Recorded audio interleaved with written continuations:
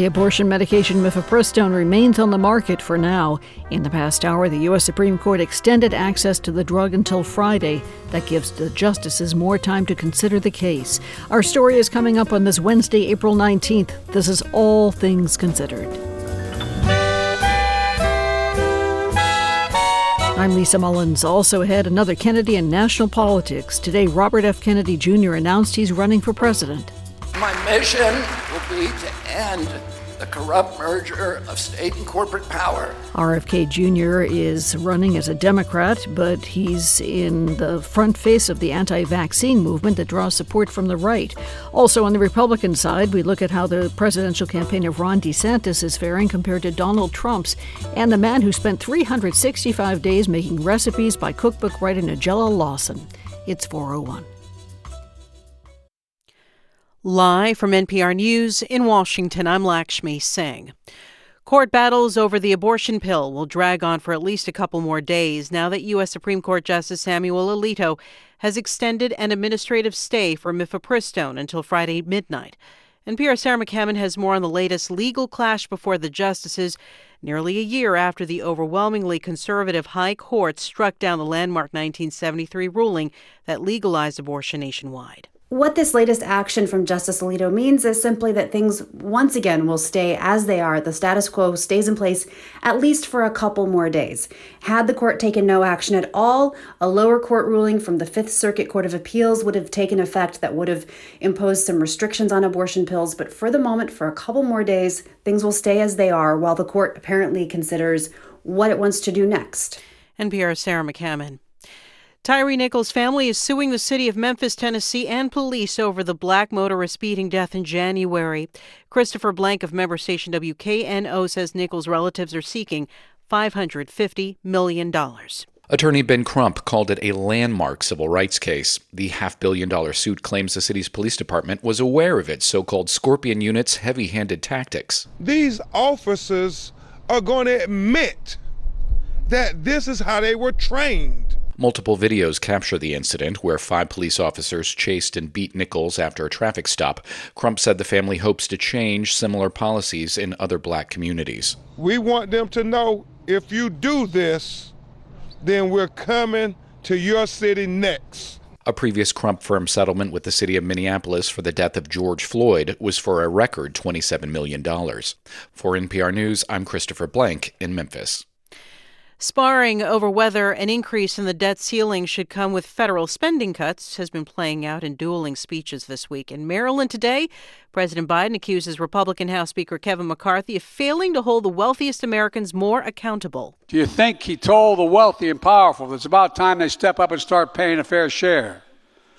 Not a word.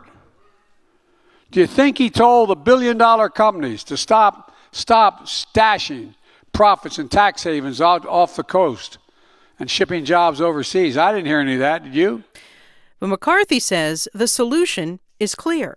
If Washington wants to spend more, it will have to come together, find savings elsewhere, just like every single household in America.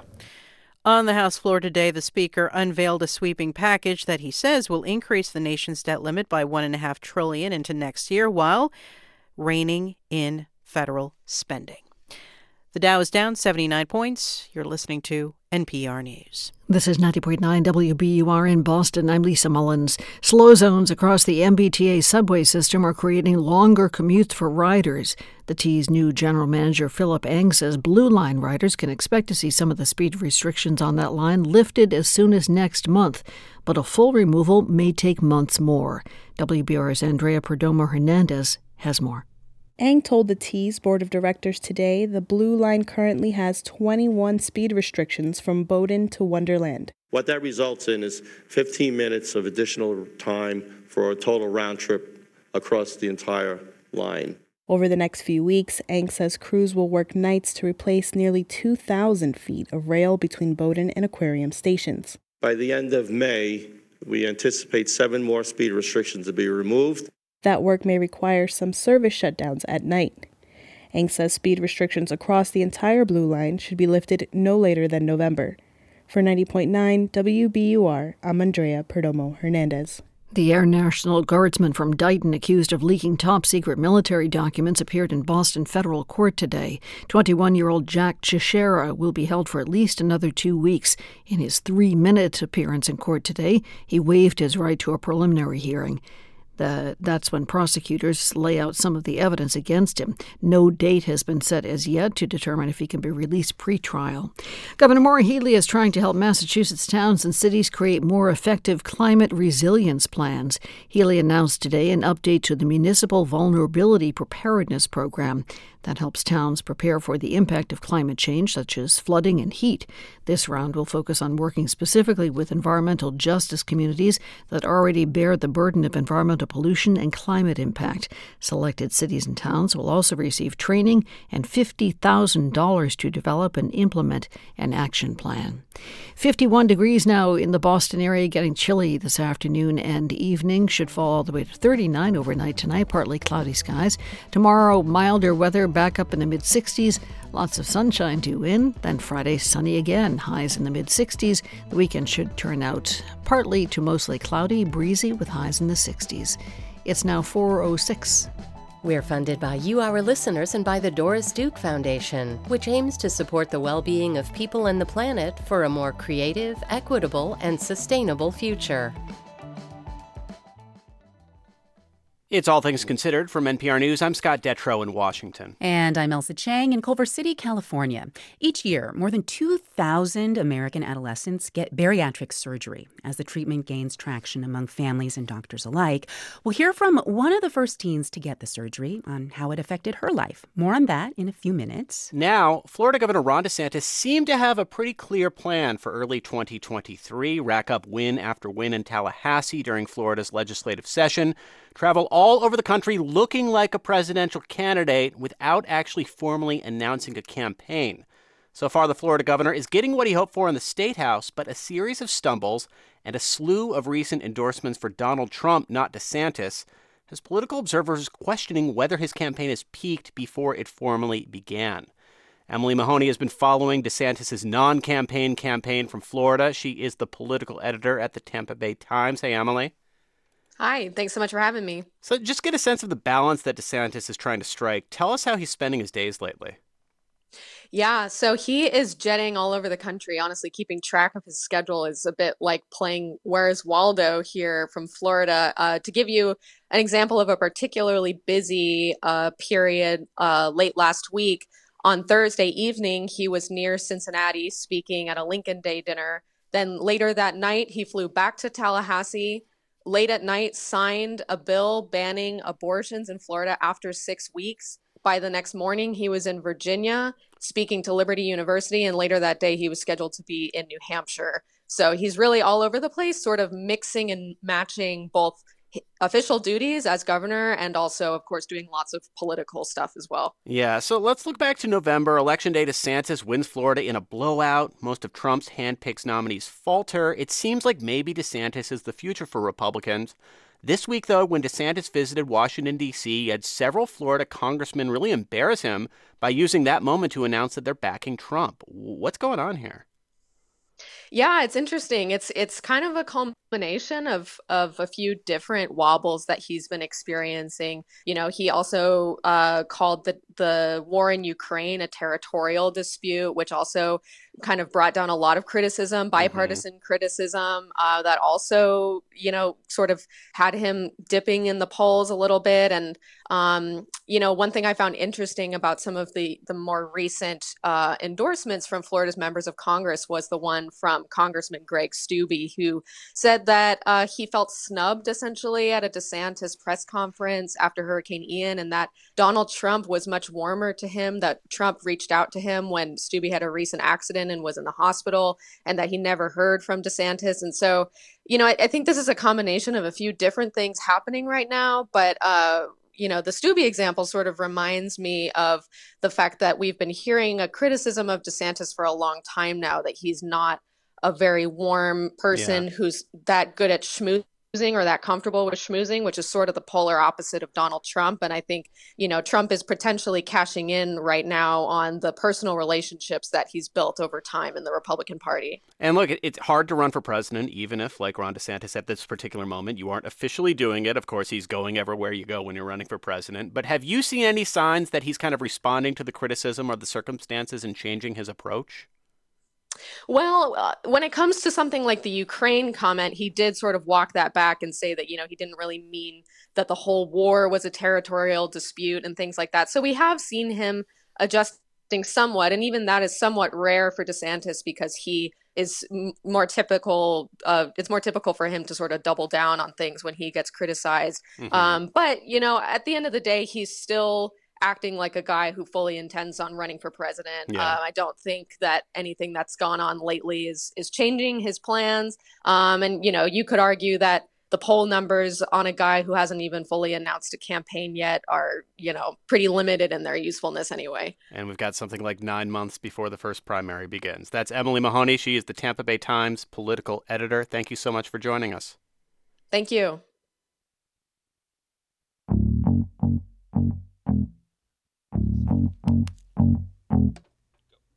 A decade ago, bariatric surgery on young teenagers was largely unheard of.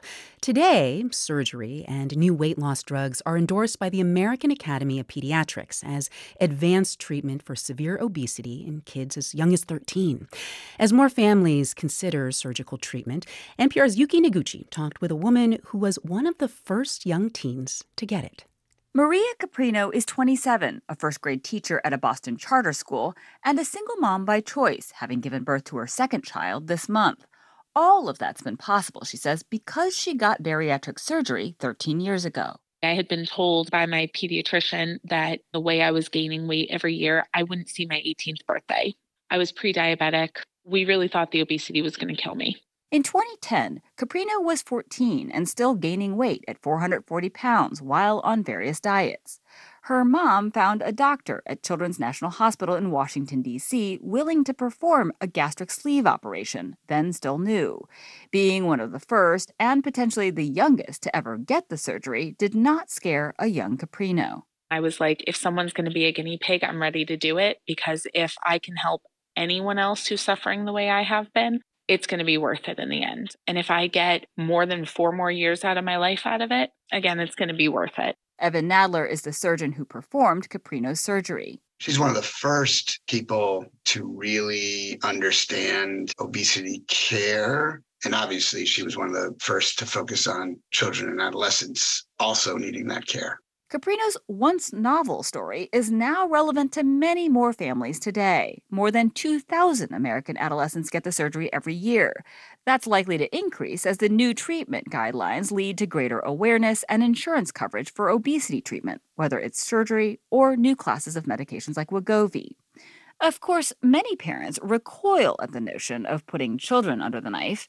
Skeptics like UCLA surgeon Edward Livingston worry kids can't understand its lifelong implications. He advises parents, let them wait until they can make their own decision. Complications are also a concern.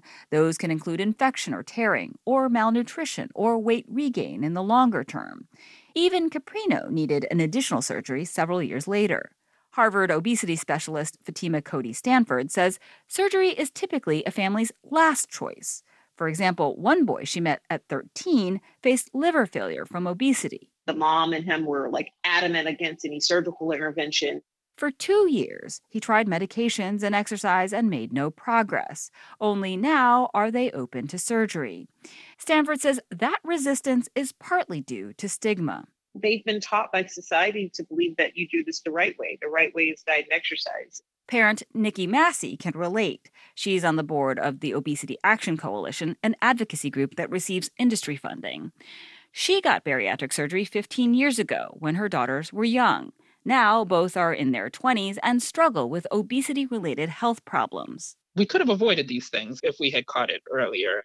But she also admits she might have rejected it had surgery been an option. Oh, even when I think that, it's like, this is where my scientific brain and my parenting brain clash. She knows obesity is driven by factors like genetics or environment that are not in a child or parent's control. And yet, I would have judged myself as a parent for it. I would feel like somehow I didn't do what I was supposed to have done to control this any other way. And I know in my head academically that obesity is a medical condition. in other words, there's lots of fear, not just of surgery, but of judgment. So surgeons like Thomas Inge at Lurie Children's Hospital in Chicago emphasize that obesity is a disease and point to surgery's promising track record. Inge is also lead author of an upcoming 10-year study of bariatric surgery on teens. He says the data will show the benefits are durable. You're going to live longer. You're going to be healthier and live longer with the surgery than without it. He says treatment also often relieves mental health burdens for kids. Maybe if it's not a societal glass ceiling, it's a glass ceiling in their minds that they can't do something that their peers can do because of just their lived experience. If I can do something about that, I feel really good about it. And I think that they will enjoy better lives because we've intervened. So it was for Maria Caprino, who never joined theater groups in school despite her love of the musical stage. Costumes didn't fit me, and I was afraid to get up on stage, and with my body I couldn't get enough air into my lungs, really hit the notes that I wanted to musically.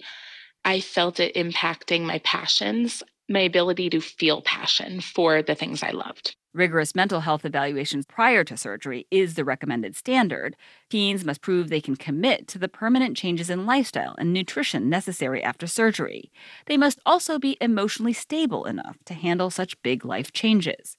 For Caprino, the impact was immediate and welcome. In so many ways, I changed as a person very quickly. She didn't just lose weight, she spoke out. She appeared on CNN just a month after surgery. I want to live. I want to do so many things. And I knew that this was my only option. That segment drew vicious criticism, especially of her parents. But Caprino says facing that reinforced her convictions about surgery. It was me facing a lot of anxieties I had about acknowledging what I looked like and acknowledging my health and being okay saying, yeah, I have a disease, I have obesity, and I'm doing something to treat it.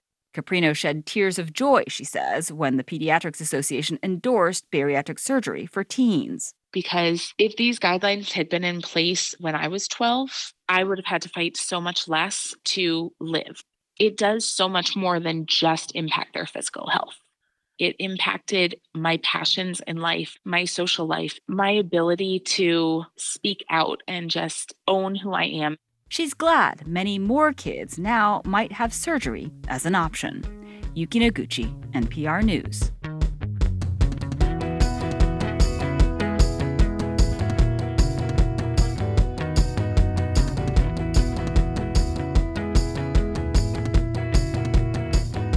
You're listening to All Things Considered from NPR News. This is 90.9 WBUR in Boston. I'm Lisa Mullins. Coming up in about 15 minutes on All Things Considered, Robert F. Kennedy Jr. is running for the Democratic nomination for president.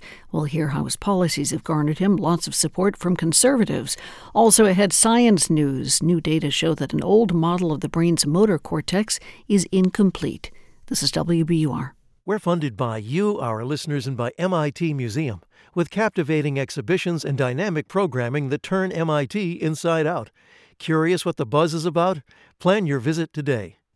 And Office of the Massachusetts State Treasurer. Check to see if you have unclaimed property at findmassmoney.com. Stocks closed not too far from where they opened today. The Dow had the most movement. It fell about 0.25%. S&P and NASDAQ both lost a tiny fraction of a percent. The number of millionaires in Boston has risen by 50% in the past decade. There are now more than 40,000 millionaires, according to the new annual report by the investment firm Henley & Partners. That means the city of Boston has the 7th highest numbers of millionaires in the U.S., the 26th highest worldwide. The city has 8 billionaires. New York has the most millionaires in the world. It's 4:19. We're funded by you, our listeners, and by MathWorks, creators of MATLAB and Simulink software, powering the Engineering Design Workshop exhibit at the Museum of Science. MathWorks.com/MOS. Turn your old vehicle into new news. Support the programs you love by donating your car or boat to WBUR. Details at WBUR.org/cars. If you're used to watching TV when and how you want, well, now you can do the same thing with listening to the radio. You can pause and rewind live radio with the new WBUR app. Download it at the App Store. In the forecast, it's partly cloudy overnight tonight. Temperatures about 39 tomorrow. On the windy side, more sunshine. Temperatures could rise to the mid-60s. Support for NPR comes from this station and from Fidelity Investments. A dedicated advisor can help create a wealth plan for a full financial picture. More at fidelity.com/wealth. Investment minimums apply. Fidelity Brokerage Services, LLC. And from Easy Cater, committed to helping companies, from nonprofits to the Fortune 500, manage food for work. With online ordering from restaurants nationwide, budgeting tools, and payment by invoice. EasyCater.com. This is All Things Considered from NPR News. I'm Elsa Chang. And I'm Scott Detrow. Climate change is causing glaciers to melt around the world. This is a story about what happens to communities after a glacier melts. You must walk as a penguin. Like this? Yes. Why? That's NPR's Rebecca Hersher getting help from a trekking guide named Dipesh Joshi. If you walk fast, you get more tired. Slow and steady. Yes. Okay, I can do that. Walk like a penguin. They were high in the Himalayan mountains, near 16,000 feet, with a team from NPR's climate desk. And they were climbing up something called a moraine, which is basically a 1,000-foot-tall pile of boulders created by a glacier. See it? See it? See it? It? But when they finally got to the top, there was no glacier in sight. Oh, wow. There was only water. NPR's Rebecca Hersher takes it from here.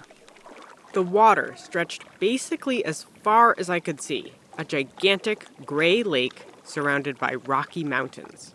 And even though this place had clearly been shaped by glaciers for millennia, I couldn't see any ice at first.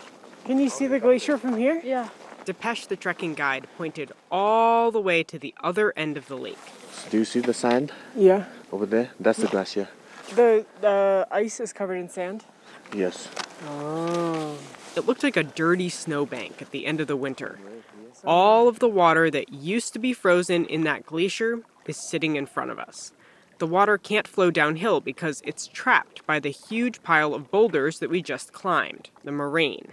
The moraine is like a natural dam.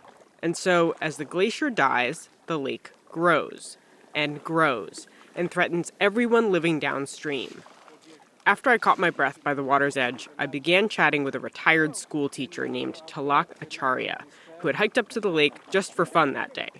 He has lived in this area for decades. Yeah, how has this changed? Changed, very changed. The lake has gotten a lot bigger, he says. Lake was big. He's seen it grow with his own eyes. In the 1950s, when he was a child, it was just a collection of small ponds and a pasture. Now, the water covers an area the size of about 300 football fields. Vinu Shrestha is one of the leading scientists studying lakes like this one. She works at the International Center for Integrated Mountain Development, a research institute in Kathmandu, and she says glacial lakes are a growing threat. We can say that, yes, climate change are really impacting glacier as well as glacier lake. The problem is that climate change is causing mountain glaciers to melt extremely quickly, and the lakes that are formed are often unstable. The water can escape all at once. That's what happened last year to multiple glacial lakes in Pakistan as the country grappled with some of the worst floods in modern history. A year earlier, a flood from a glacial lake in India killed an estimated 200 people and destroyed a hydropower plant. Glacial lakes have also caused floods in the Alps, in the Andes, and in the U.S. A glacial lake outside Alaska's capital, Juneau, has caused flash flooding every year since 2011. Juneau is one of the few places in the world where residents downstream get a warning before such a flood happens. There is no warning system for the vast majority of the estimated 15 million people threatened by glacial lake floods worldwide, including in Nepal. 74-year-old Ang Tenzin Sherpa lives in the village of Na, immediately downstream from the lake that we visited. From his farm, he can see the moraine that holds back the water. Nepal's government warns that the lake poses a critical risk. If the natural dam is overwhelmed and the lake bursts, Ang's entire village will be gone. In the summer, if it rains, I can't sleep.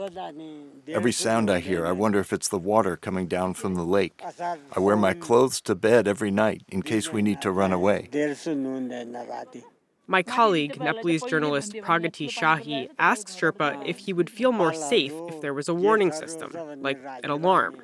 Yeah, it will be helpful if we get some early warnings before some events happens.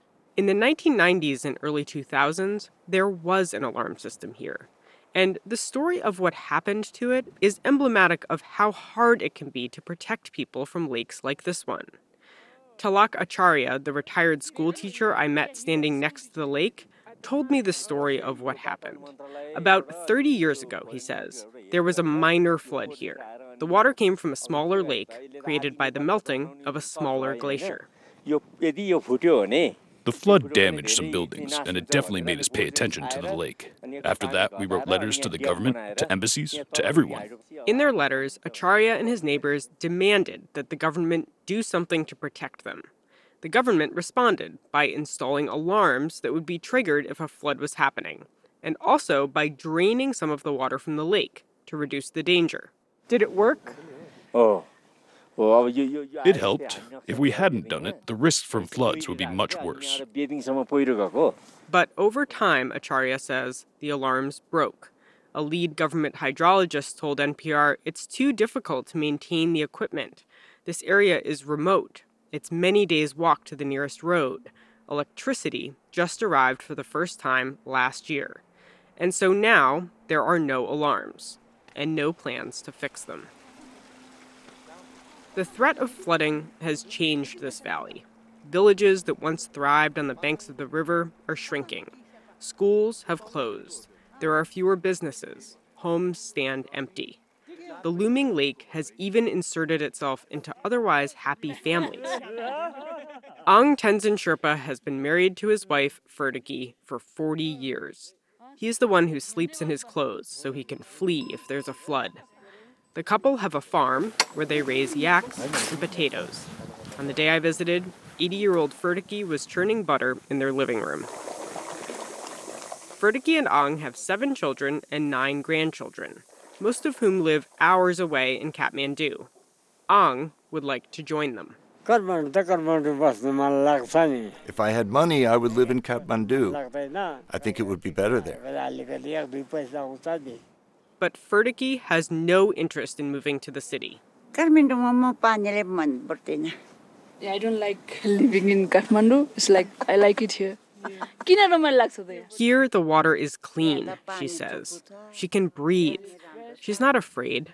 This is her home. So it's good to live here.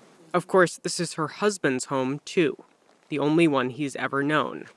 But it's changing so quickly that it frightens him. I noticed he seems more scared than his wife. Do they ever talk about it? Ang avoids the question and laughs, which is its own kind of answer. For now, they'll stay here, in the shadow of the lake. Rebecca Hersher, NPR News, Cho Rolpa Lake, Nepal. This piece was reported in collaboration with Ryan Kellman and Pragati Shahi, with field support from Dipesh Joshi and Prasong Sherpa.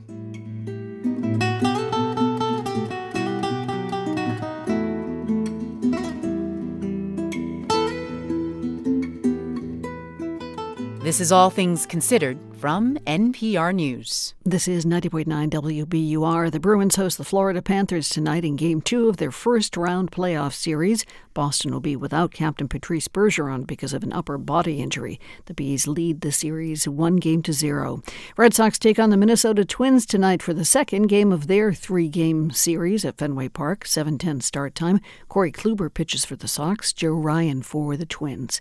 In the forecast, should get down to about 39 degrees overnight tonight, partly cloudy skies. Tomorrow, milder weather back up in the mid-60s with sunshine due in for the day. WBUR supporters include Cambridge Naturals, offering in-person and online events, including herbal classes, meditations, and more. Calendar at cambridgenaturals.com/events. And BU School of Theater and College of Communication, taking audiences behind the scenes of an original TV comedy pilot, April 27th to May 6th. More at bu.edu/CFA. I'm Tiziana Deering. Tomorrow on Radio Boston, it's Tech Talk with Boston Globe's Hiawatha Bray. Tech sector layoffs are putting workers with H-1B visas in a frantic immigration crunch. Plus, robotics company Boston Dynamics is back in the news. The NYPD just announced the purchase of its controversial robot, Digidog. That's Radio Boston tomorrow at 11, only on 90.9 WBUR. Live from NPR News in Culver City, California, I'm Dwayne Brown. In Boston, the detention hearing for an Air National Guardsman charged with leaking highly classified military documents has been delayed for 2 weeks. The judge in the case canceled today's hearing to allow the defense more time to prepare. 21-year-old Jack Teixeira made a brief appearance in handcuffs today as he waived his right to a preliminary hearing. He was charged last week with espionage for sharing and transmitting national defense information.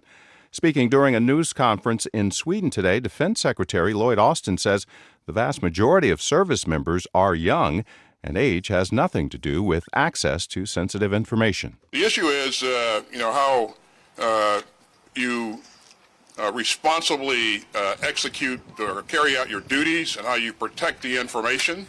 All of us have a requirement to do that, and supervisors have a requirement to make sure that that's being done.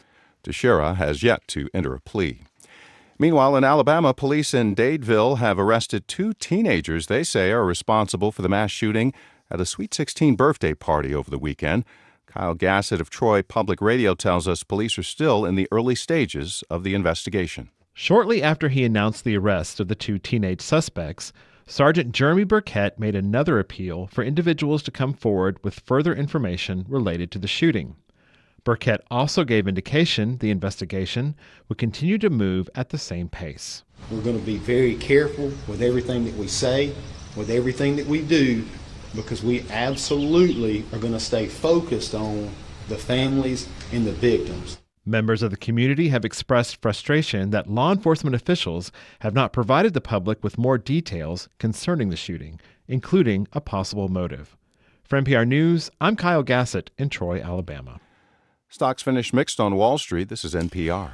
This is 90.9 WBUR in Boston. I'm Lisa Mullins. The pastor of a Cambridge church severely damaged by fire on Easter Sunday says he's shocked that investigators believe the fire was set.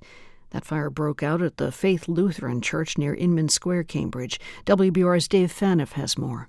Pastor Robin Lute-Johann says it will take some time to process the surprise, shock, and grief. He says the news about arson is concerning and disturbing for the community. When you hear news like this, sometimes our first response might be to speculate or to come up with theories or to go to fear or blame, and those are all not really very productive places to be right now. Lute-Johann says the church members' faith and commitment to pray for one another will lead them to love, confidence, and hope.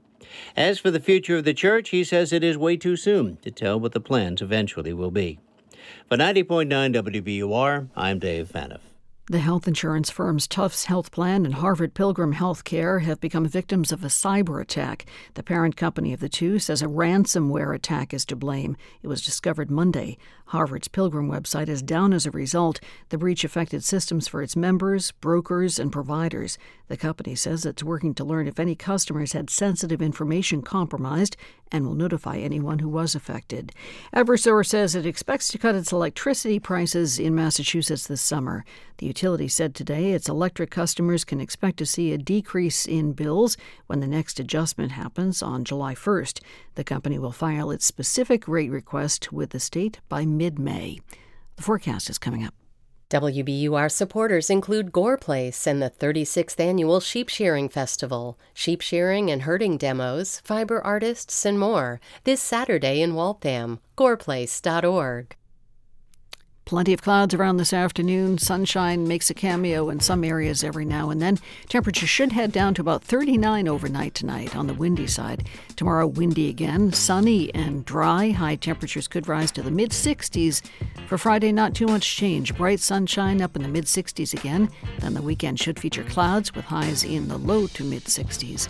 This is WBUR, 51 degrees now at 4:35.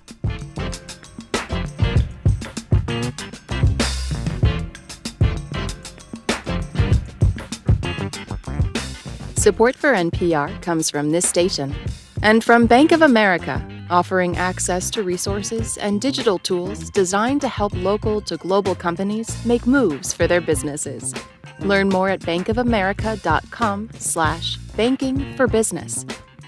And from Indeed, a hiring platform committed to helping businesses of all sizes. Businesses can invite candidates to apply, then schedule and conduct interviews in one place. Indeed.com/NPR. This is All Things Considered from NPR News. I'm Elsa Chang in Culver City, California. And I'm Scott Detrow in Washington. Scientists thought they knew how our brains control our muscles. Turns out they were wrong. We'll hear about that discovery that led to the reassessment in a few minutes. But first, a familiar name has entered the 2024 presidential race to challenge President Biden for the Democratic nomination: Robert F. Kennedy Jr. He made his formal announcement earlier today in Boston. My mission over the next 18 months of this campaign and throughout my presidency will be to end the corrupt merger of state and corporate power that is threatening now. Now, Kennedy isn't just a member of one of America's most famous political dynasties. He's also an anti-vaccine activist who's been criticized by his own family. NPR's Shannon Bond joins us now to explain more. Hey, Shannon. Hey, Elsa. So, okay, a lot of people, of course, know the Kennedy name, but can you remind us who exactly is Robert F. Kennedy Jr.? Sure. He's the nephew of President John F. Kennedy and son of Bobby Kennedy. And Robert Kennedy Jr. is a lawyer who's originally probably best known as an environmental activist. But as you said, he's not only become a central figure in the anti-vaccination movement, but he's also promoted other conspiracy theories, like the baseless idea that 5G telecom networks are being used to control people's behavior. Wow. Okay. How did Kennedy wind up as a leader in the anti-vax movement, though? Well, he said he is not opposed to vaccines. He frames his criticisms as being about safety. And in his speech today, he didn't address vaccines directly, but he did raise concerns about chronic illnesses, autism, quote, poisoning our children. And these are all references to these debunked and false and misleading claims that he has promoted for years that undermine trust in vaccines. Most recently during the COVID pandemic, he opposed vaccine mandates and other public health measures. He promoted unproven treatments such as ivermectin. And that did result in some of his social media accounts being taken down for spreading false health claims. He says that's censorship. But the pandemic also did a lot to raise his profile. And so we're in this sort of strange place now where Kennedy is this figure with this iconic Democratic name, but he's also now being embraced by many on the political right who have adopted anti-vax views. Right, but he is running as a Democrat. Let me ask you this. President Biden's approval rating with Democrats, it's pretty strong right now. Polls find that Democrats are also more willing to get vaccinated than are Republicans. So what is the rationale for Kennedy here? Because this sounds kind of like a long shot, right? Yeah, and for a long time, also, vaccine opponents weren't particularly aligned with one political party. Here's how Annette Meeks, who's a lifelong Republican who runs the Freedom Foundation of Minnesota, a conservative think tank, here's how she put it. In the early days, it really is kind of where the crunchy granola left meets the far right. But that started to change even before COVID. You saw vaccine opponents begin to rally under the banner of what they called liberty or freedom. That seems to have really resonated with conservatives. And then when COVID came along, resistance to vaccines became linked with resistance to other things like closing schools, wearing masks. Everything was filtered through this partisan divide. And in fact, Kennedy does have some surprising sources of support. Donald Trump's former advisor, election denier Steve Bannon, has publicly suggested Kennedy should enter the Republican primary. And the conspiracy theorist and Trump ally Roger Stone has his own suggestion that Trump should pick Kennedy as his running mate. That is NPR's Shannon Bond. Thank you, Shannon. Thanks, Elsa. The simple act of reaching for a cup of coffee takes a lot of brain power. The brain has to control dozens of muscles, process information from the eyes and the fingertips, and make sure you get that jolt of caffeine. And as NPR's John Hamilton reports, scientists now think they know how all of this happens so smoothly. Researchers at Washington University in St. Louis have spent years using MRI scans to create detailed maps of the wiring in people's brains. Dr. Nico Dosenbach says one day they noticed something odd in the primary motor cortex, an area that controls muscles. It just didn't make sense if the textbook was right. Textbooks show an unbroken ribbon of cortex with segments devoted to specific muscle groups like the tongue or a toe. But the scientists were seeing areas between these segments that were not in textbooks, and these areas were not controlling muscles. Dosenbach's colleague, Evan Gordon, says at first they thought it might be a mistake. Is this just something weird about the data we have collected, or is this present in other people? So we went and gathered together data from a bunch of different sources. Dosenbach says the data confirmed their own observations. This heretical thought that maybe this is right and the book is wrong started to take hold. But if these mysterious bits of brain weren't controlling muscles, what were they doing? Gordon says to find out, the team did some experiments on their favorite subject, Nico Dosenbach. We put Nico in the scanner a long time and had him do a whole bunch of different stuff until we figured it out. Complicated stuff, like rotating his left hand in one direction while rotating his right foot the other way. This meant Dosenbach's brain had to plan his movements before carrying them out. And Gordon says that revealed something surprising. We found that these regions in motor cortex were more active during this planning phase, and that's what really pointed us in the right direction. Ultimately, Dosenbach says this led to a new map of the motor cortex. There's two interleaved systems, so it's a checkerboard pattern. It's specific body parts, so it would be like your fingers and your hand, and then below it will be a region that is essentially whole body integrative action. In other words, these areas integrate information from all over the body and brain in order to carry out a movement. Dosenbach says the finding, which appears in the journal Nature, contradicts a central belief about motor cortex. The region that controls your finger is not going to be connected to a region that has something to do with, like, what am I going to do today? And that's exactly the kind of connectivity we found. To be sure, they reviewed several huge databases of MRI brain scans. And once again, Gordon says, they found evidence of two interleaved systems, one for specific muscles and one for the whole body and brain. It always was there, but we had not perceived it, and it was because of the things we learned in the first neuroscience class that we ever took. Early on, the team shared their finding with Peter Strick, the scientific director of the University of Pittsburgh Brain Institute. Sometimes you have this aha experience, and they showed me some of their data, and it instantly clicked. Strick says other groups have noted flaws in the textbook version of the motor cortex, but the Washington University team is offering a totally new explanation. I see this as a really fundamental change in how we're going to view the motor cortex. Strick says the finding helps explain how the brain solves a difficult problem created by actions like getting out of a chair. Even simple movements require nuanced control of all organ systems. You control heart rate.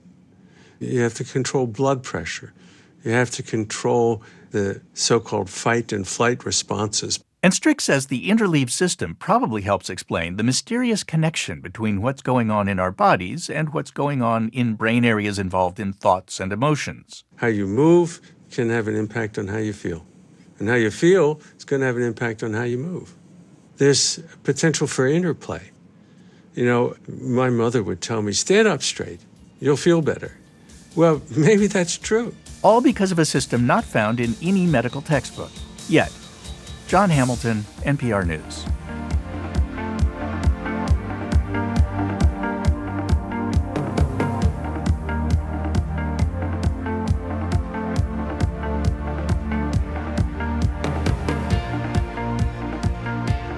You're listening to All Things Considered from NPR News. The Ohio River supplies drinking water to millions of people between Pennsylvania and Illinois. It's also one of the most endangered rivers in the country, according to a new report from the conservation nonprofit American Rivers. NPR's Shema Byram joins us now to discuss why. Hey, Shema. Hi, Elsa. So I understand that you recently visited the Ohio River, where it starts in Pittsburgh. What did you see there? So I had this beautiful view from this overlook in Pittsburgh where you can actually see the Allegheny and Monongahela rivers come together to form the Ohio River. There were barges going up and down the river, a reminder that this nearly 1,000-mile-long river is still a main way to transport goods. You know, it's important to remember the Ohio River gave life to Pittsburgh's coal, petroleum, and steel industries, which sustained the local economy, but also polluted the waterways. I met this woman, Judy Baumgartner. She's a Pittsburgh native. She remembers seeing big pipes from the plants going into the river, and the smell. It had a sweet, different smell. It wasn't fresh water. You know, you just got used to it. And many people I talked to in Pittsburgh, including Baumgartner, assumed that the river was in good shape. To me, the river looks a lot more healthy now than it did back then. The Ohio River is much healthier than it was back then, but it still faces some challenges. Okay, well, let's talk about those challenges. Like, what are some of the biggest threats to the Ohio River now? So, Elsa, it comes down to a few things. One, you have legacy pollution left over from these old industries. The toxins they dump, like mercury, still impact fish and other wildlife. And then two, you have these new industries that have moved into the Ohio River basin. These companies, they have permits to release a certain amount of chemicals into the water. But environmental groups say there is not enough enforcement when companies exceed those permitted amounts. And three, climate change, of course, is another factor because it leads to more frequent and heavy rainfall. That overwhelms the stormwater and sewer system in Pittsburgh. And so when it rains a lot, sewage overflows and seeps into the Ohio River, creating these toxic algae blooms. Well, of course, as well, the Ohio River was in the news in February when a train carrying hazardous chemicals derailed in East Palestine, which I understand is only, 16 miles from the Ohio River? How did that derailment impact the river specifically? So you may have heard of this toxic chemical, butyl acrylate. It was released into nearby streams after the East Palestine derailment. What's important to remember is that those tributaries flow directly into the Ohio River, so that chemical did end up in the river. And companies transport hazardous materials on this waterway all the time, either in barges or on nearby freight trains. So if an accident happens, that can have huge consequences on the river. Yeah. Well, what's being done now to help clean up and protect the river? So there's a group of stakeholders drafting a plan right now to submit to Congress this year that could help transform the Ohio River basin into a federally protected water system. Meanwhile, environmental groups like Three Rivers Waterkeeper want polluting industries to be held accountable. I went out on the Ohio River with the organization's Evan Clark. He explained they do regular patrols for microplastics and test water quality. It's a source of food and this source of abundant and relatively rare on the global scale fresh water. It just deserves a lot of protection and love. Fresh water is where we get our drinking water from, and it's the water we use to grow crops. But only 2.5% of the Earth's water is fresh water. And as climate change and pollution threaten water supplies, experts say it's critical that we find ways to protect it. That is NPR's Shema Byram. Thank you so much, Shema. Thank you, Elsa. You're listening to All Things Considered from NPR News. And this is 90.9 WBUR. Coming up on All Things Considered in the next half hour, many American companies left Russia shortly after it invaded Ukraine. Others that waited are now finding it challenging to leave. That story and much more still ahead. We're funded by you, our listeners, and by Boston Lyric Opera. Don't miss Omar, named Best Classical Performance by the New York Times. Opens May 4th. Visit BLO.org. In the forecast, should have partly cloudy skies overnight tonight, chillier than our overnights have been, temperatures dipping to the upper 30s. Tomorrow and Friday should be in the mid-60s with sunny skies likely both days. Should be breezy as well. Some clouds around for the weekend, temperatures settling in the 60s.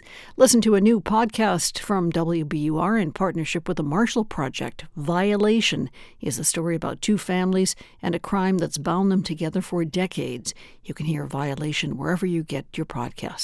This is 90.9 WBUR. The time is 4:49. WBUR supporters include CertaPro Painters, professional exterior and interior painting for your home or business. Learn more about their painting services at CertaPro.com. That's Certa with a C.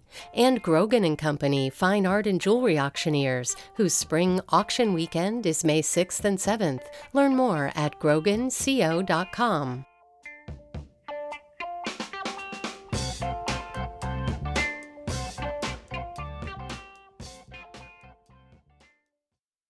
I'm Rupa Shenoy, host of WBUR's Morning Edition. If you aren't an early riser like me, no problem. Download the new and improved WBUR app and never miss a minute of live radio. You can pause and rewind Morning Edition or start from the top of the hour, all on your schedule. Listen to all your favorite shows when and how you want. Get the new WBUR app in your app store today.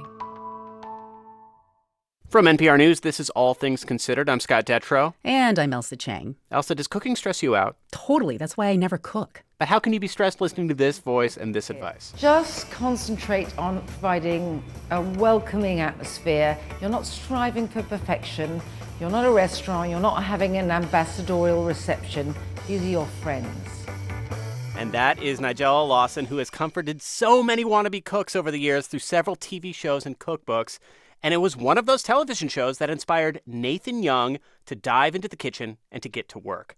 Young is a marketing professional from England. He and his husband were watching Lawson one night when Young cooked up a pretty big challenge for himself. He decided to commit to spending 365 days cooking Lawson's recipes. Nathan Young and Nigella Lawson are here to talk about what happened next. Good afternoon to both of you.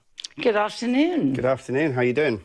Oh, I'm great, and this is such a fun challenge. And Nathan, I want to start with that. I'm told that you decided to take this on after watching an episode of Nigella's show. What was the dish that set this going in your brain? It was the gemelli with anchovies, tomato, and mascarpone. We were watching it. It was raining outside, cozy day on the sofa, and my husband had said to me, oh, I bet that's really good. I really want that. You can smell it almost. And it has anchovies in it, and anchovies are completely new to both of us. And I remember saying to him, how can you smell it if you've never had anchovies? And I went from there, basically, and decided to make it. And that's a leap, though, from I'm going to try making that dish to I'm going to do this every single day for a year. How quickly did it broaden out? It was tasting that dish with the anchovies in it that was the kind of revelation, really, how you can go so long through life, avoiding anchovies, basically, and then you taste them in this dish, and, they brought a whole new level of flavour to everything that I'd never tasted before. So it was a bit of a revelation as to what food can bring. Nigella, I want to bring you in here. How did you first hear about this effort? I think what I first noticed was these beautiful photos of my food. And here was someone who made my food look so much better than I make it look myself. And I think what I really loved was seeing what Nathan's likes were, how he chose to go from one recipe to another. And I felt so excited, and I thought, look, don't be bossy. Don't say, why don't you do this and why don't you do that one? And sometimes I managed not to be too bossy, and sometimes I didn't stop myself. But it was, and then sometimes Nathan would cook a recipe that I might not have cooked for 5 years. And I thought, and I had to go and cook it again myself. So in a way, it was this wonderful ricochet inspiration. Nathan, I think this probably reminds a lot of people of the wonderful Nora Ephron movie Julie and Julia, and in real life, Julie Powell, the writer who took on the task of recreating Julia Child's cookbook for a year. When that really happened, Julia Child did not like that project, Julie Powell later wrote. So I'm wondering, first of all, it must have been intimidating to find out that Nigella was following along, but I imagine you were relieved when she approved of this, when she got on board. Oh, no, absolutely. That was definitely a big relief, and definitely a concern when watching the movie. But, the movie and the writings of Julie Powell was also an inspiration for me to kind of start this. And I was massively relieved when Nigella supported. But I also expected nothing different, because I know she's very lovely to her followers and to her fans and everyone that cooks along to her food. I really love it, but also Julia Child wanted to teach the one correct way to cook certain things, which isn't really what I'm doing. My food it doesn't belong in the classical repertoire, and it's not the sort of food that people would eat in restaurants necessarily. If the person cooking the recipe feels like an observer, not a participant, and not doesn't have a sense of sharing and the ownership of the recipe, then in a way you lose that sense of community and it's more like an exam.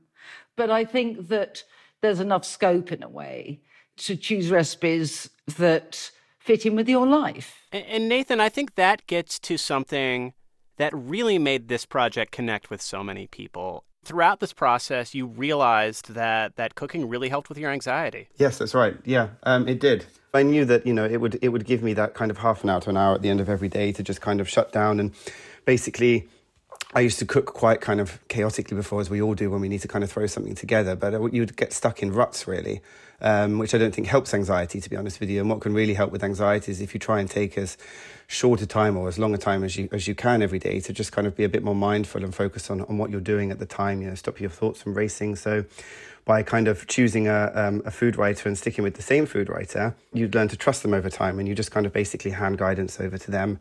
And you just, follow their steps for the 20, 30 minutes it takes to cook it. And then, you sit down and enjoy the meal, enjoy the deliciousness and the fruits of your labours. But don't you think, Nathan, as well, that in terms of it helping anxiety, because I know that people often think, like, are you mad? How can cooking help your anxiety? But in a way, what helps is that you gave yourself a plan and a structure, but not a structure that left you with no room to maneuver. And I think what's very difficult is when you just say, right, I'm going to cook more, or I'm going to do this, but you don't make it easy for yourself by planning a bit or giving yourself the steps, so that it always feels like this amorphous I must do, rather than, right, I'm going to do this. And I think that cooking is stressful when people feel they have to do restaurant food, or if they feel it's a bit of performance. And I think that's why when you cook just for yourself or just for the people you live with, on the whole, you're not thinking about that part. You're just thinking about you want something lovely for dinner that isn't going to use every pot and pan in the house. I do want to ask about your get-together at the end of this project. Nigella, you decided, as Nathan approached day 365, that you wanted to host him and make lunch for him. Well, yes, I wanted to cook for him. So he'd done my food such a lot, and I wanted to cook for him. Now, of course, by this ridiculous reversals, I then got quite nervous. Like, what am I going to cook? And I wanted to choose something that I really thought he'd like. And I went for some pork knuckles, which it's a recipe for pork knuckles with beer, apples and potatoes, quite a Germanic dish, but I used hard cider rather than beer. And I could tell by his cooking that he was someone who would like crackling and the lusciousness of, fatty meat. I regret asking this because I purposely ate lunch before this interview, but when you described the pork knuckles, my stomach started rumbling. But I'm wondering, Nathan, what did the pork knuckles taste like? Oh, brilliant, wonderful, delicious, tender meat. And, Nigella's right, I do like kind of fattier meats because, they're soft and moist. And the crackling was, out of this world. And the apples that kind of collect all the fatty juices underneath that are cooked within the cider, and the caraway was in there as well. I might even give it a go myself, or a version of it. That's Nathan Young, a marketing manager from Manchester, England, along with cookbook writer Nigella Lawson. Nathan spent 365 days cooking Nigella's recipes. Thanks to both of you for talking with me. It was a lot of fun. It was so lovely. And, Nathan is no doubt going to be a cookbook author of the future. Very generous of you. Thank you.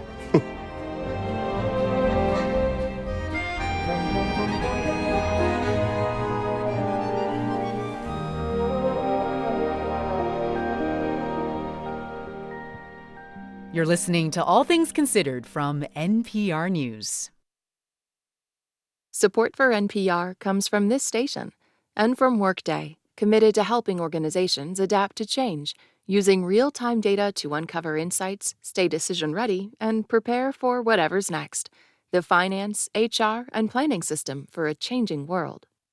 From Procter & Gamble, maker of Metamucil, a fiber supplement containing psyllium, a plant-based fiber for trapping and removing waste in the digestive system, designed to be taken every day. More at metamucil.com. And from Progressive Insurance with Snapshot, which monitors safe driving habits to determine a personalized rate, at progressive.com. Not available in California and North Carolina, or from all agents. This is NPR. And this is 90.9 WBUR. A heads up if you're using the MBTA tonight. Shuttle buses will replace service on the Red Line between Park Street and JFK UMass Station from 8:45 until the end of service. As for track work to be done, same thing will happen again tomorrow night. And the forecast should get down to about 39 degrees overnight tonight, partly cloudy skies. Then milder tomorrow and sunnier, should be in the mid-60s. This is WBUR. It's 4:59. WBUR supporters include the Masters in Applied Analytics at Boston College. Flexible, rigorous, relevant. Help manage data and insights to shape industry. bc.edu/analytics. I'm here now, host Robin Young, and this is 90.9 WBUR FM Boston, 92.7 WBUA Tisbury, 89.1 WBUH Brewster. Listen anytime with our app or at WBUR.org. WBUR, Boston's NPR news station. The U.S. Supreme Court puts off a decision on whether to limit access to the abortion pill mifepristone, so the drug remains widely available for now. The delay gives justices more time to consider the case. Today is Wednesday, April 19th, and this is WBUR's All Things Considered. I'm Lisa Mullins. Also ahead, for the first time this Ramadan, the Muslim call to prayer is being broadcast from mosques onto the streets of Astoria, Queens. The MBTA's new general manager floats a plan to speed up repairs on the subway system so he can allow the trains to speed up again sooner. If we were to do the traditional way of just on the overnight 6 months, we'd then push out the other work that we need to do on the other lines. Why the plan could make it harder for people in Boston to get around at night for several weeks. These stories and Wall Street numbers are coming up. It's 5:01. Live from NPR News in Washington, I'm Jack Speer. House Speaker Kevin McCarthy has outlined broad details of a plan to raise the nation's debt ceiling.